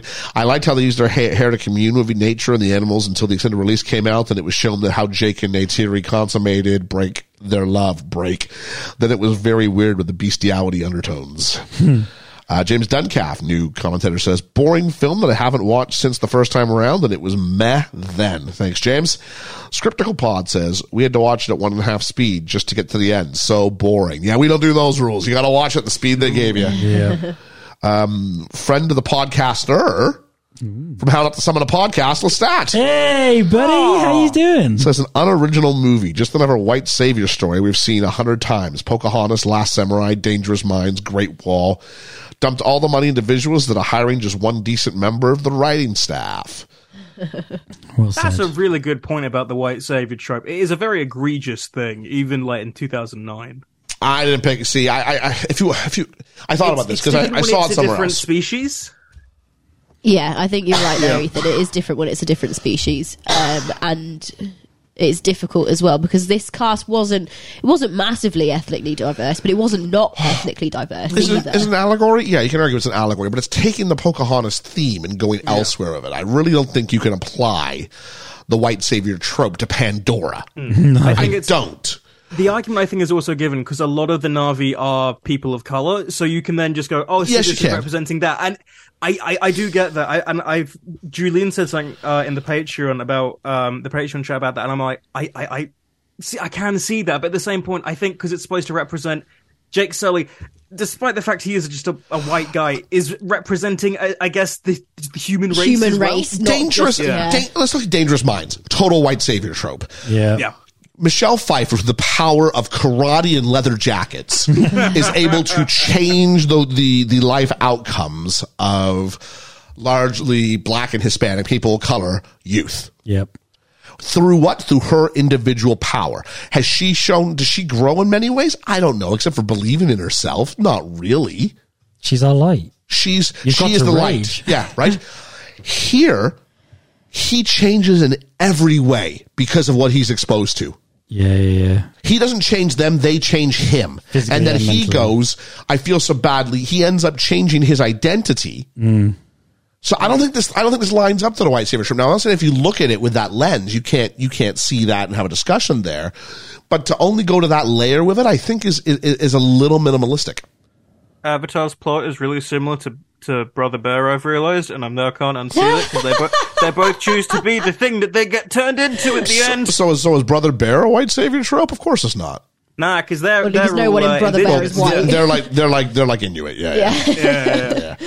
But still, it was just I have seen that in a few reports. And then I saw the comment, but I was already going to discuss it before I saw that. If you want to look at that, I get that. But it's Pandora. It's difficult. They're completely different worlds. It's not races on Earth. It is one entire race. The race who we're told have all the correct values are the ones who the cast are members of color. Yeah. Yeah. Okay.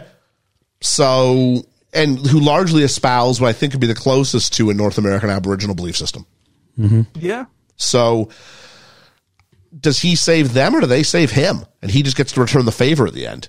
It's absolutely that one. Yeah. I think the argument is because he's the one that has that I connect with, because it's the one in however many chances get to.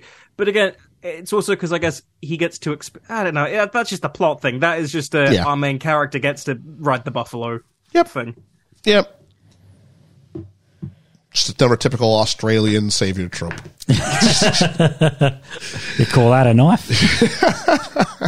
It's like Crocodile Dundee 3, Crocodile Dundee in Los Angeles. Crocodile Dundee in Pandora. That's right. I want to see that. I've got some more comments to make here. That's right. We got off on a little bit of a side.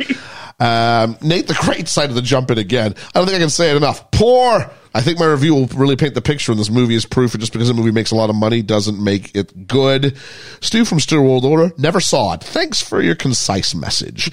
Jesse B says, it's Fern Gully retold with epic CGI. Sir Gives a Damn. What a great handle. That is a great. It's not Shakespeare, but it's gorgeous to look at and entertaining. I look forward to seeing more of the world of Pandora. Wow. And he finishes by saying this, and I think this is an interesting point to finish with, because I think it's how you feel about Grease, Liam. You have to understand it's how the internet works. It's the thing now to hate on Avatar. They'll say they didn't enjoy it, but were probably raving about it when it was released. And I think there is something about if we did this in 2009, just after it came out, I think it might be a little bit different. Yeah. Because it was groundbreaking. It was an event. Maybe not for you, but I think as far as what we saw on the poll results and all that stuff. But that being said, I can't put myself into one of the... we're not all Ethan. If I can quantum leap and enjoy it back at that time... I mean, I don't know if it resets. Ethan's never really explained the rules of how it works for him. Does he go back into his mindset when he was that age? I don't know. Who knows? God, I hope not, because that says more about me currently than it does then. Indeed. So there we go. So that's really about that. So all that's left to do is give our ratings. Am I forgetting something? I haven't done pause for the park. Oh, hang on. I didn't know if you were going to do age game, because I was... Oh, my word, the age game. See, I forgot. I'm not American Computer. Let's start with this. Yeah. Ethan, we'll give you a couple minutes here to sort of do your bumbling Hugh Grant thing as you look for ages. I'm already bumbling. I think it's going to be really difficult for the Na'vi. Yeah. I think, because how? But I think we can do it for the humans. Georgia, Palace of the Parks. Yeah, it makes me very happy. Like I said, my first introduction to this, because I didn't watch it when it was out. I wasn't very old when it first came out, so I've not... my first watch was for this over the last couple of days. But I've known quite a lot about the world of Pandora because of the part of the park in Disney's Animal Kingdom in Florida, in Disney World. And from what I've seen, it is absolutely gorgeous. Like they've done it justice. They do the CGI justice in real life, which makes you kind of go, hang on a second, you probably could have built some sets then, couldn't you? Because that's basically what you've done. But the park. sheer volume of it would the volume of it would have been difficult. Yeah. I mean, it's not a small part of the park, it is quite big. But Pandora in probably the bit where you fly over it would have been really hard. Well, yeah, of course that would have been difficult. But you say that because one of the... I've noticed that same bush about 24 times. It's like watching Scooby-Doo. So you say that the part of Pandora in the park is big enough to have 2 rides and 2 restaurants and several shops. Like, it's not a small area. But one of the rides is Flight of Passage, Avatar Flight of Passage, which you go on one of the dragon-y things and have a fly around. And the other one is the Na'vi River Journey. And Na'vi River Journey is... That's spectacular. Stunning. It is Pandora at night time, as you go on a river through everything, and I believe it's... Is it UV type? Yeah.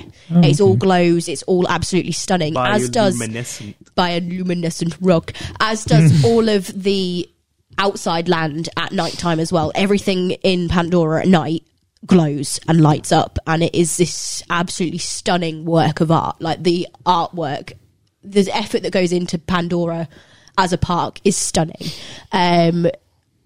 Just while we're on it, Joe Rohde, who was a Disney Imagineering executive who worked with James Cameron on the land of Pandora, the park, says, we're taking our guests on a journey in this world to experience this as realistic and immersive as possible. In the movie, the world of Pandora is a setting for action and characters whose story we follow. Here, guests are primary characters immersed in an extremely vivid, authentic experience. And from what I've seen, it genuinely it does it justice. I'd love to visit because it looks gorgeous. And just one last little bit, the animatronic, which is used in Na'vi River Journey, she's one of the most reliable. I believe it's Mum, the animatronic represents. Yeah. Moat. Yeah. But it is one of the most technically advanced animatronics, to the point that it barely ever breaks down. But also fluid. It's so fluid that people often think it is someone in a suit. And that technology advanced with the advancements of this ride. Me. I'll show you a video of it. It's gorgeous. But yeah, Pandora in Animal Kingdom is great. I believe robots will take over the world one day.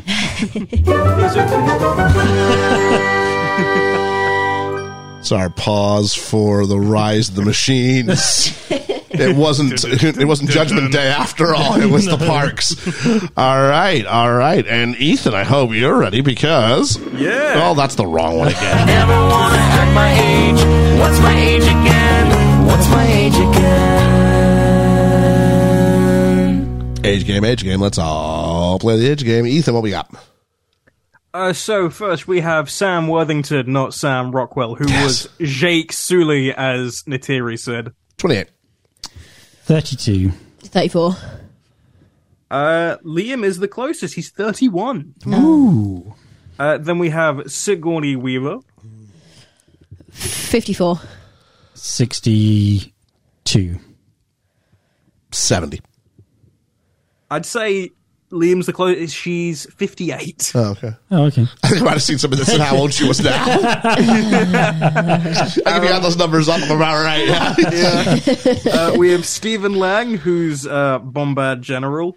Ooh, I like him. Is this Scarface? This is it's this raptor head. Yeah. 57. 46. 50. Again, Liam, he's got a hot streak today. He's 55. Wow. Still hate this And movie. finally, I did put Zoe Saldana, but that's impossible, so I've just changed that to Giovanni Ribisi. Ah, very good. Frank Jr. Mr. Corporate, yeah. Unobtainium. 45. 39. I've been able to unobtain his age in any of a game, so I'm going to go 44. I'd say George is the closest, 33. I was going to say he wasn't old when he did Friends, and I was trying to backtrack that. Lost in translation, all sorts of stuff. Jeez, I'm really surprised by that. Okay, cool. Yeah, me too. Yeah, so I suck Liam, this week. Despite Liam maybe not smashed enjoying that, the film, he's got a knack for getting the age. It's Liam's new favorite movie. Yeah. There you go. You listening, Josh? This is really... If John Travolta signed on for one of the Avatar sequels, would that change your... No. Have we ever seen Battlefield Earth? If he said like, oh, the Earth is like a dance you have to do. What if Michelle And they broke out into Pfeiffer Flashdance. was one of the Na'vi? Now, if you had John Travolta and Michelle Pfeiffer... De-aged. Yeah. Yeah.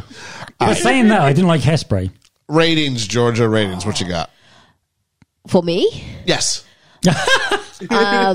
I came into this with one number, and I think I've gone down a little bit since we've been chatting. All right. But I did think it was beautiful, and I am a visual person when we've come to films. It is that analogy over which did you see that year? Did you see Billboards or did you see Fish Guy?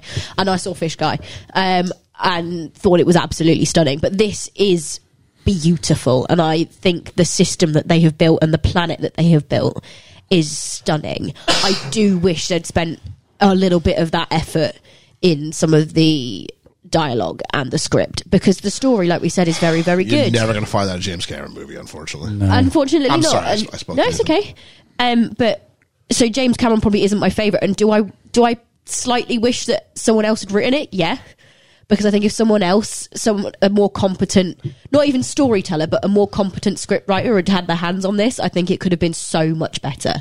And that's frustrating because it's got such a good base. It's kind of hard when you wrote the screenplay of the most financially successful movie of all time.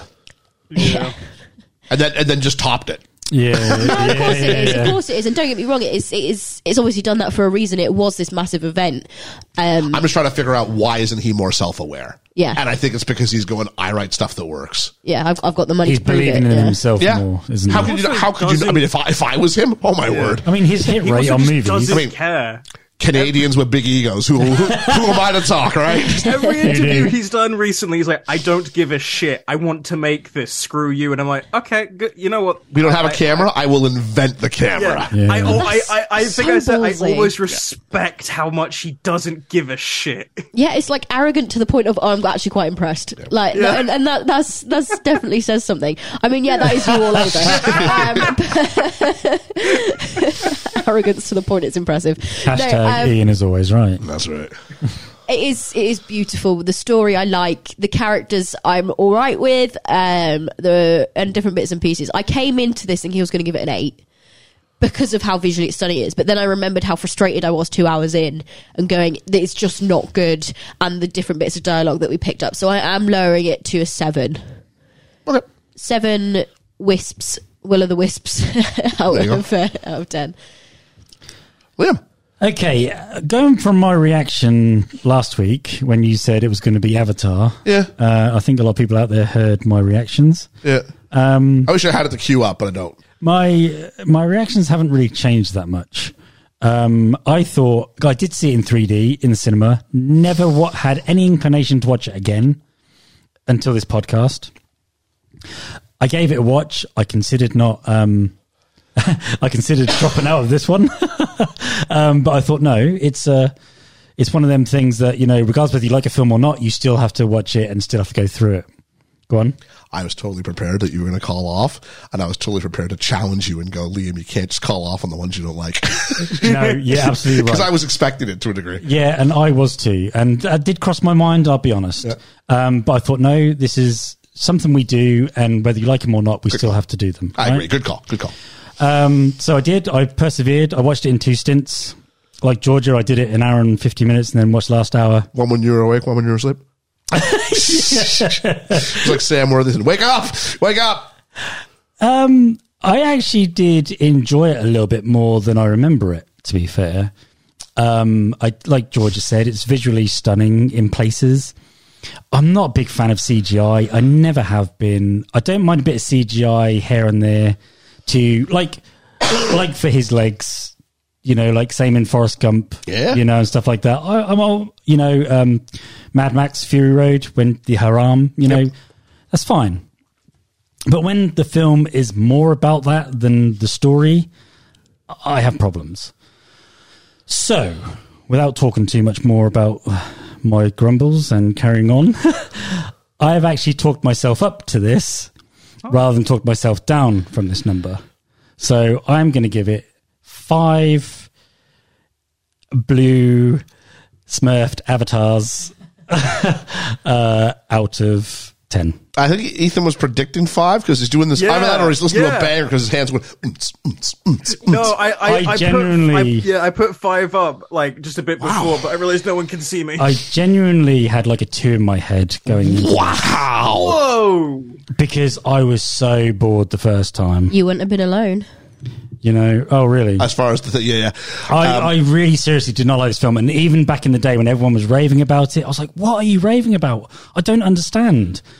But rewatching and seeing it through different eyes as we do this podcast, we'd see Dangerous Minds, classic. Yep, love that movie, but we trashed on it, and I actually see that doing this podcast, it wasn't as good as I remember it being. Yep. This film actually was a little bit better than I remember it being. And so that is my go on. I was really thought of Ethan. That's all I'm doing here. Oh, okay. I thought he was going like, no. Me. No. So yeah, 5 out of 10. All right, Ethan. I really don't want to sound like a contrarian because. No, I'll do it. Live your gimmick, buddy. Yeah. No, I really enjoyed this. I was so excited to watch this. You're allowed to really enjoy it. Keep going. Yeah. No, I was weirdly excited to watch this because I'm just like. I've not seen this since I was like 10, and my memory of this has faded so much other than, this is pretty in 3D. I really enjoy this in 2D, I think it's a pretty film. The script, the dialogue is laughable at points, and I'm struggling with that, I won't lie, but there's something about, the overall, I'm going to say quotations, message and, interpretation of everything, because I really like that stuff. It's the same reason I love Return of the Jedi, because I like that anti-imperial look at what we can do without like high tech and the spiritualism and the embracement. I really like that. I think it's really cool, and I love that part of the story. And by the final 40 minutes, I had this big grin on my face, and I was having such a good time. But then I remembered the first hour and a half of this film, and I went, shit.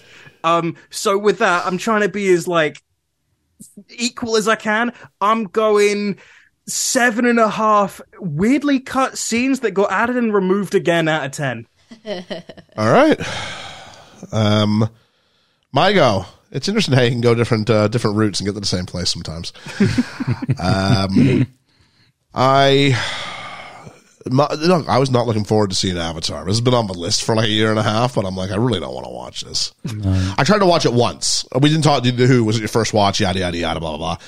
I tried to watch it once years ago and got to about, I don't know, I don't think he'd woken up in his blue suit yet, or maybe he had a couple of drinks. So I was like, no, I'm not following this. I'm out. And really was totally cool if I didn't touch it the rest of my life. Same. With the exception of the pod. So I went ahead and give it a shot.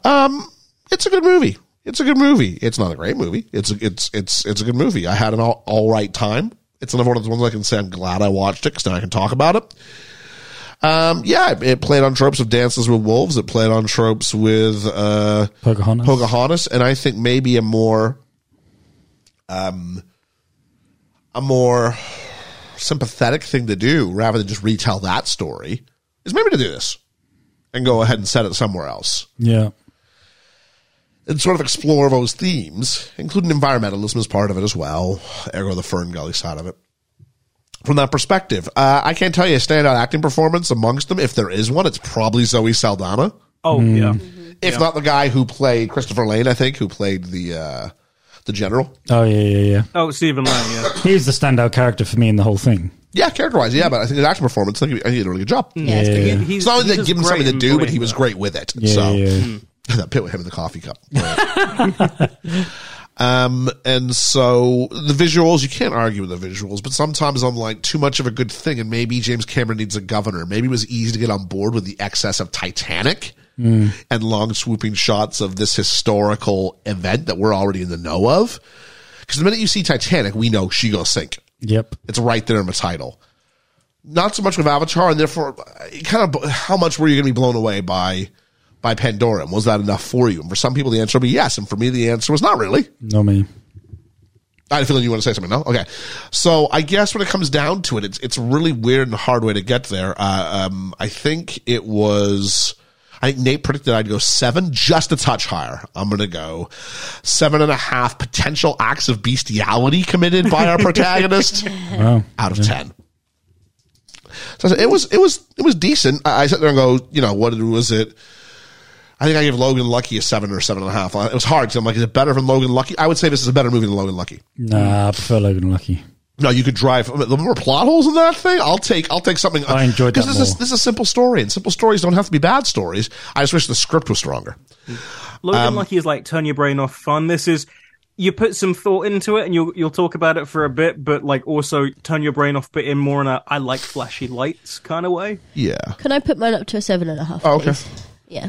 I couldn't justify the 8, and I thought I was like, that's the perfect space for me. The thing is, can I put mine down? I would like to see the second 3. No. Sorry, Ethan. No, I would like to see the second one, but at the same point, I need to justify the reason outside of, I thought the first one's pretty. How can we go from there? No, maybe to see if he's got more than one trick in the can. I don't think he does. The water effects look great from the trailers, but again, I can go see the Muppets Christmas Carol with the added music song that's been removed for years. I love Gonzo. Thank you. George and I are dying here, so we're going to go ahead and wrap this up. We're going to talk about what we are doing. We need to find out what the Patreon did, first of all. The Patreon, what did they give this?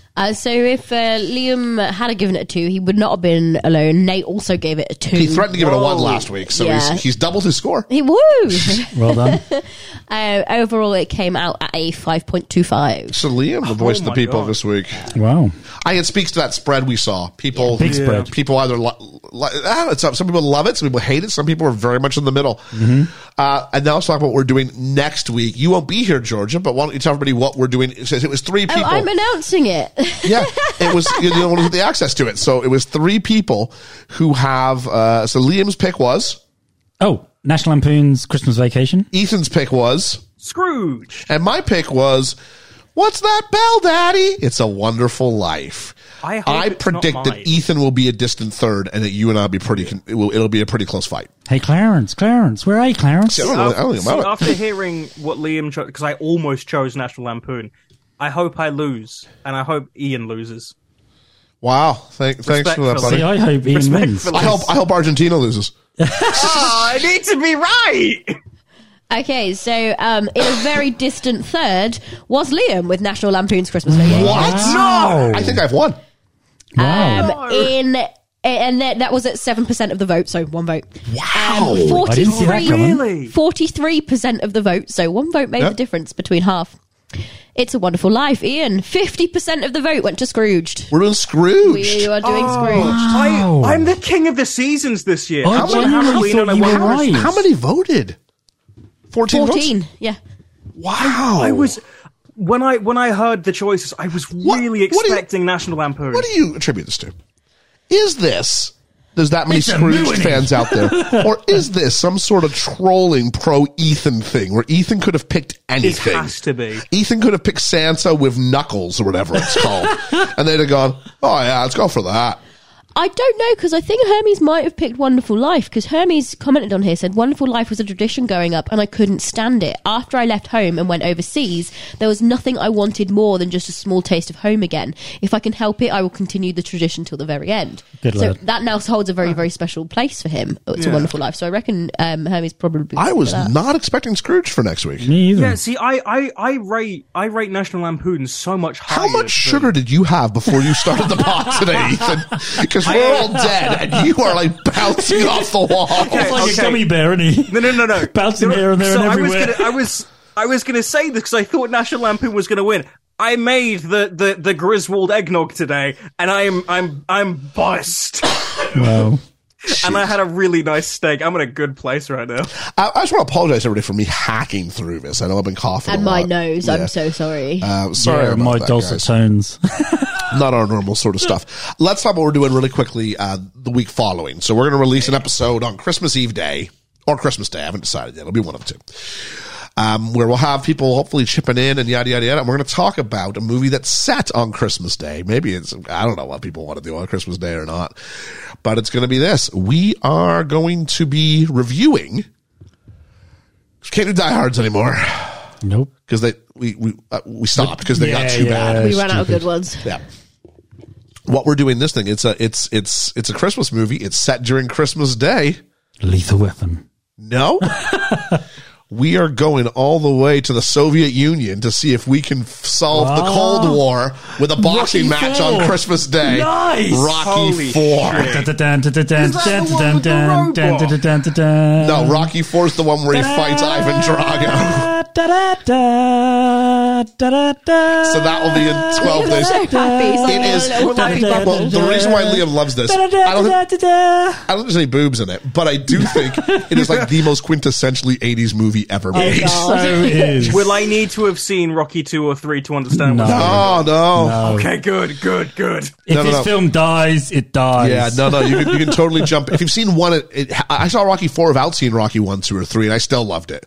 He is so ripped in this as well. Yeah, so just to clarify, I will be there for that episode. you'll be there for that not be episode, there but you for will not be there for Scrooge. Scrooge. No. So I'm curious if we'd had Santa Claus and what would have happened there. Again, I think the troll Ian vote would have been high. Yeah. I mean, Kirsty said, didn't she, that how much did Ian pay you to drop out of that? Oh, I have it on my notes too. Yeah. Rocky 4. Cool. I just saw the Metacritic score. Oh my god. Yeah. So yeah, it's not. Is it a great film? I don't know, but it's a heck of a fun film. I'm looking forward to going and seeing it. It's a Rock, isn't it? The Rock. Yeah, it's like The a fun Rock. movie. We'll see. I mean, I might give it like a 4. Who knows? But right now, I'm just looking forward to it.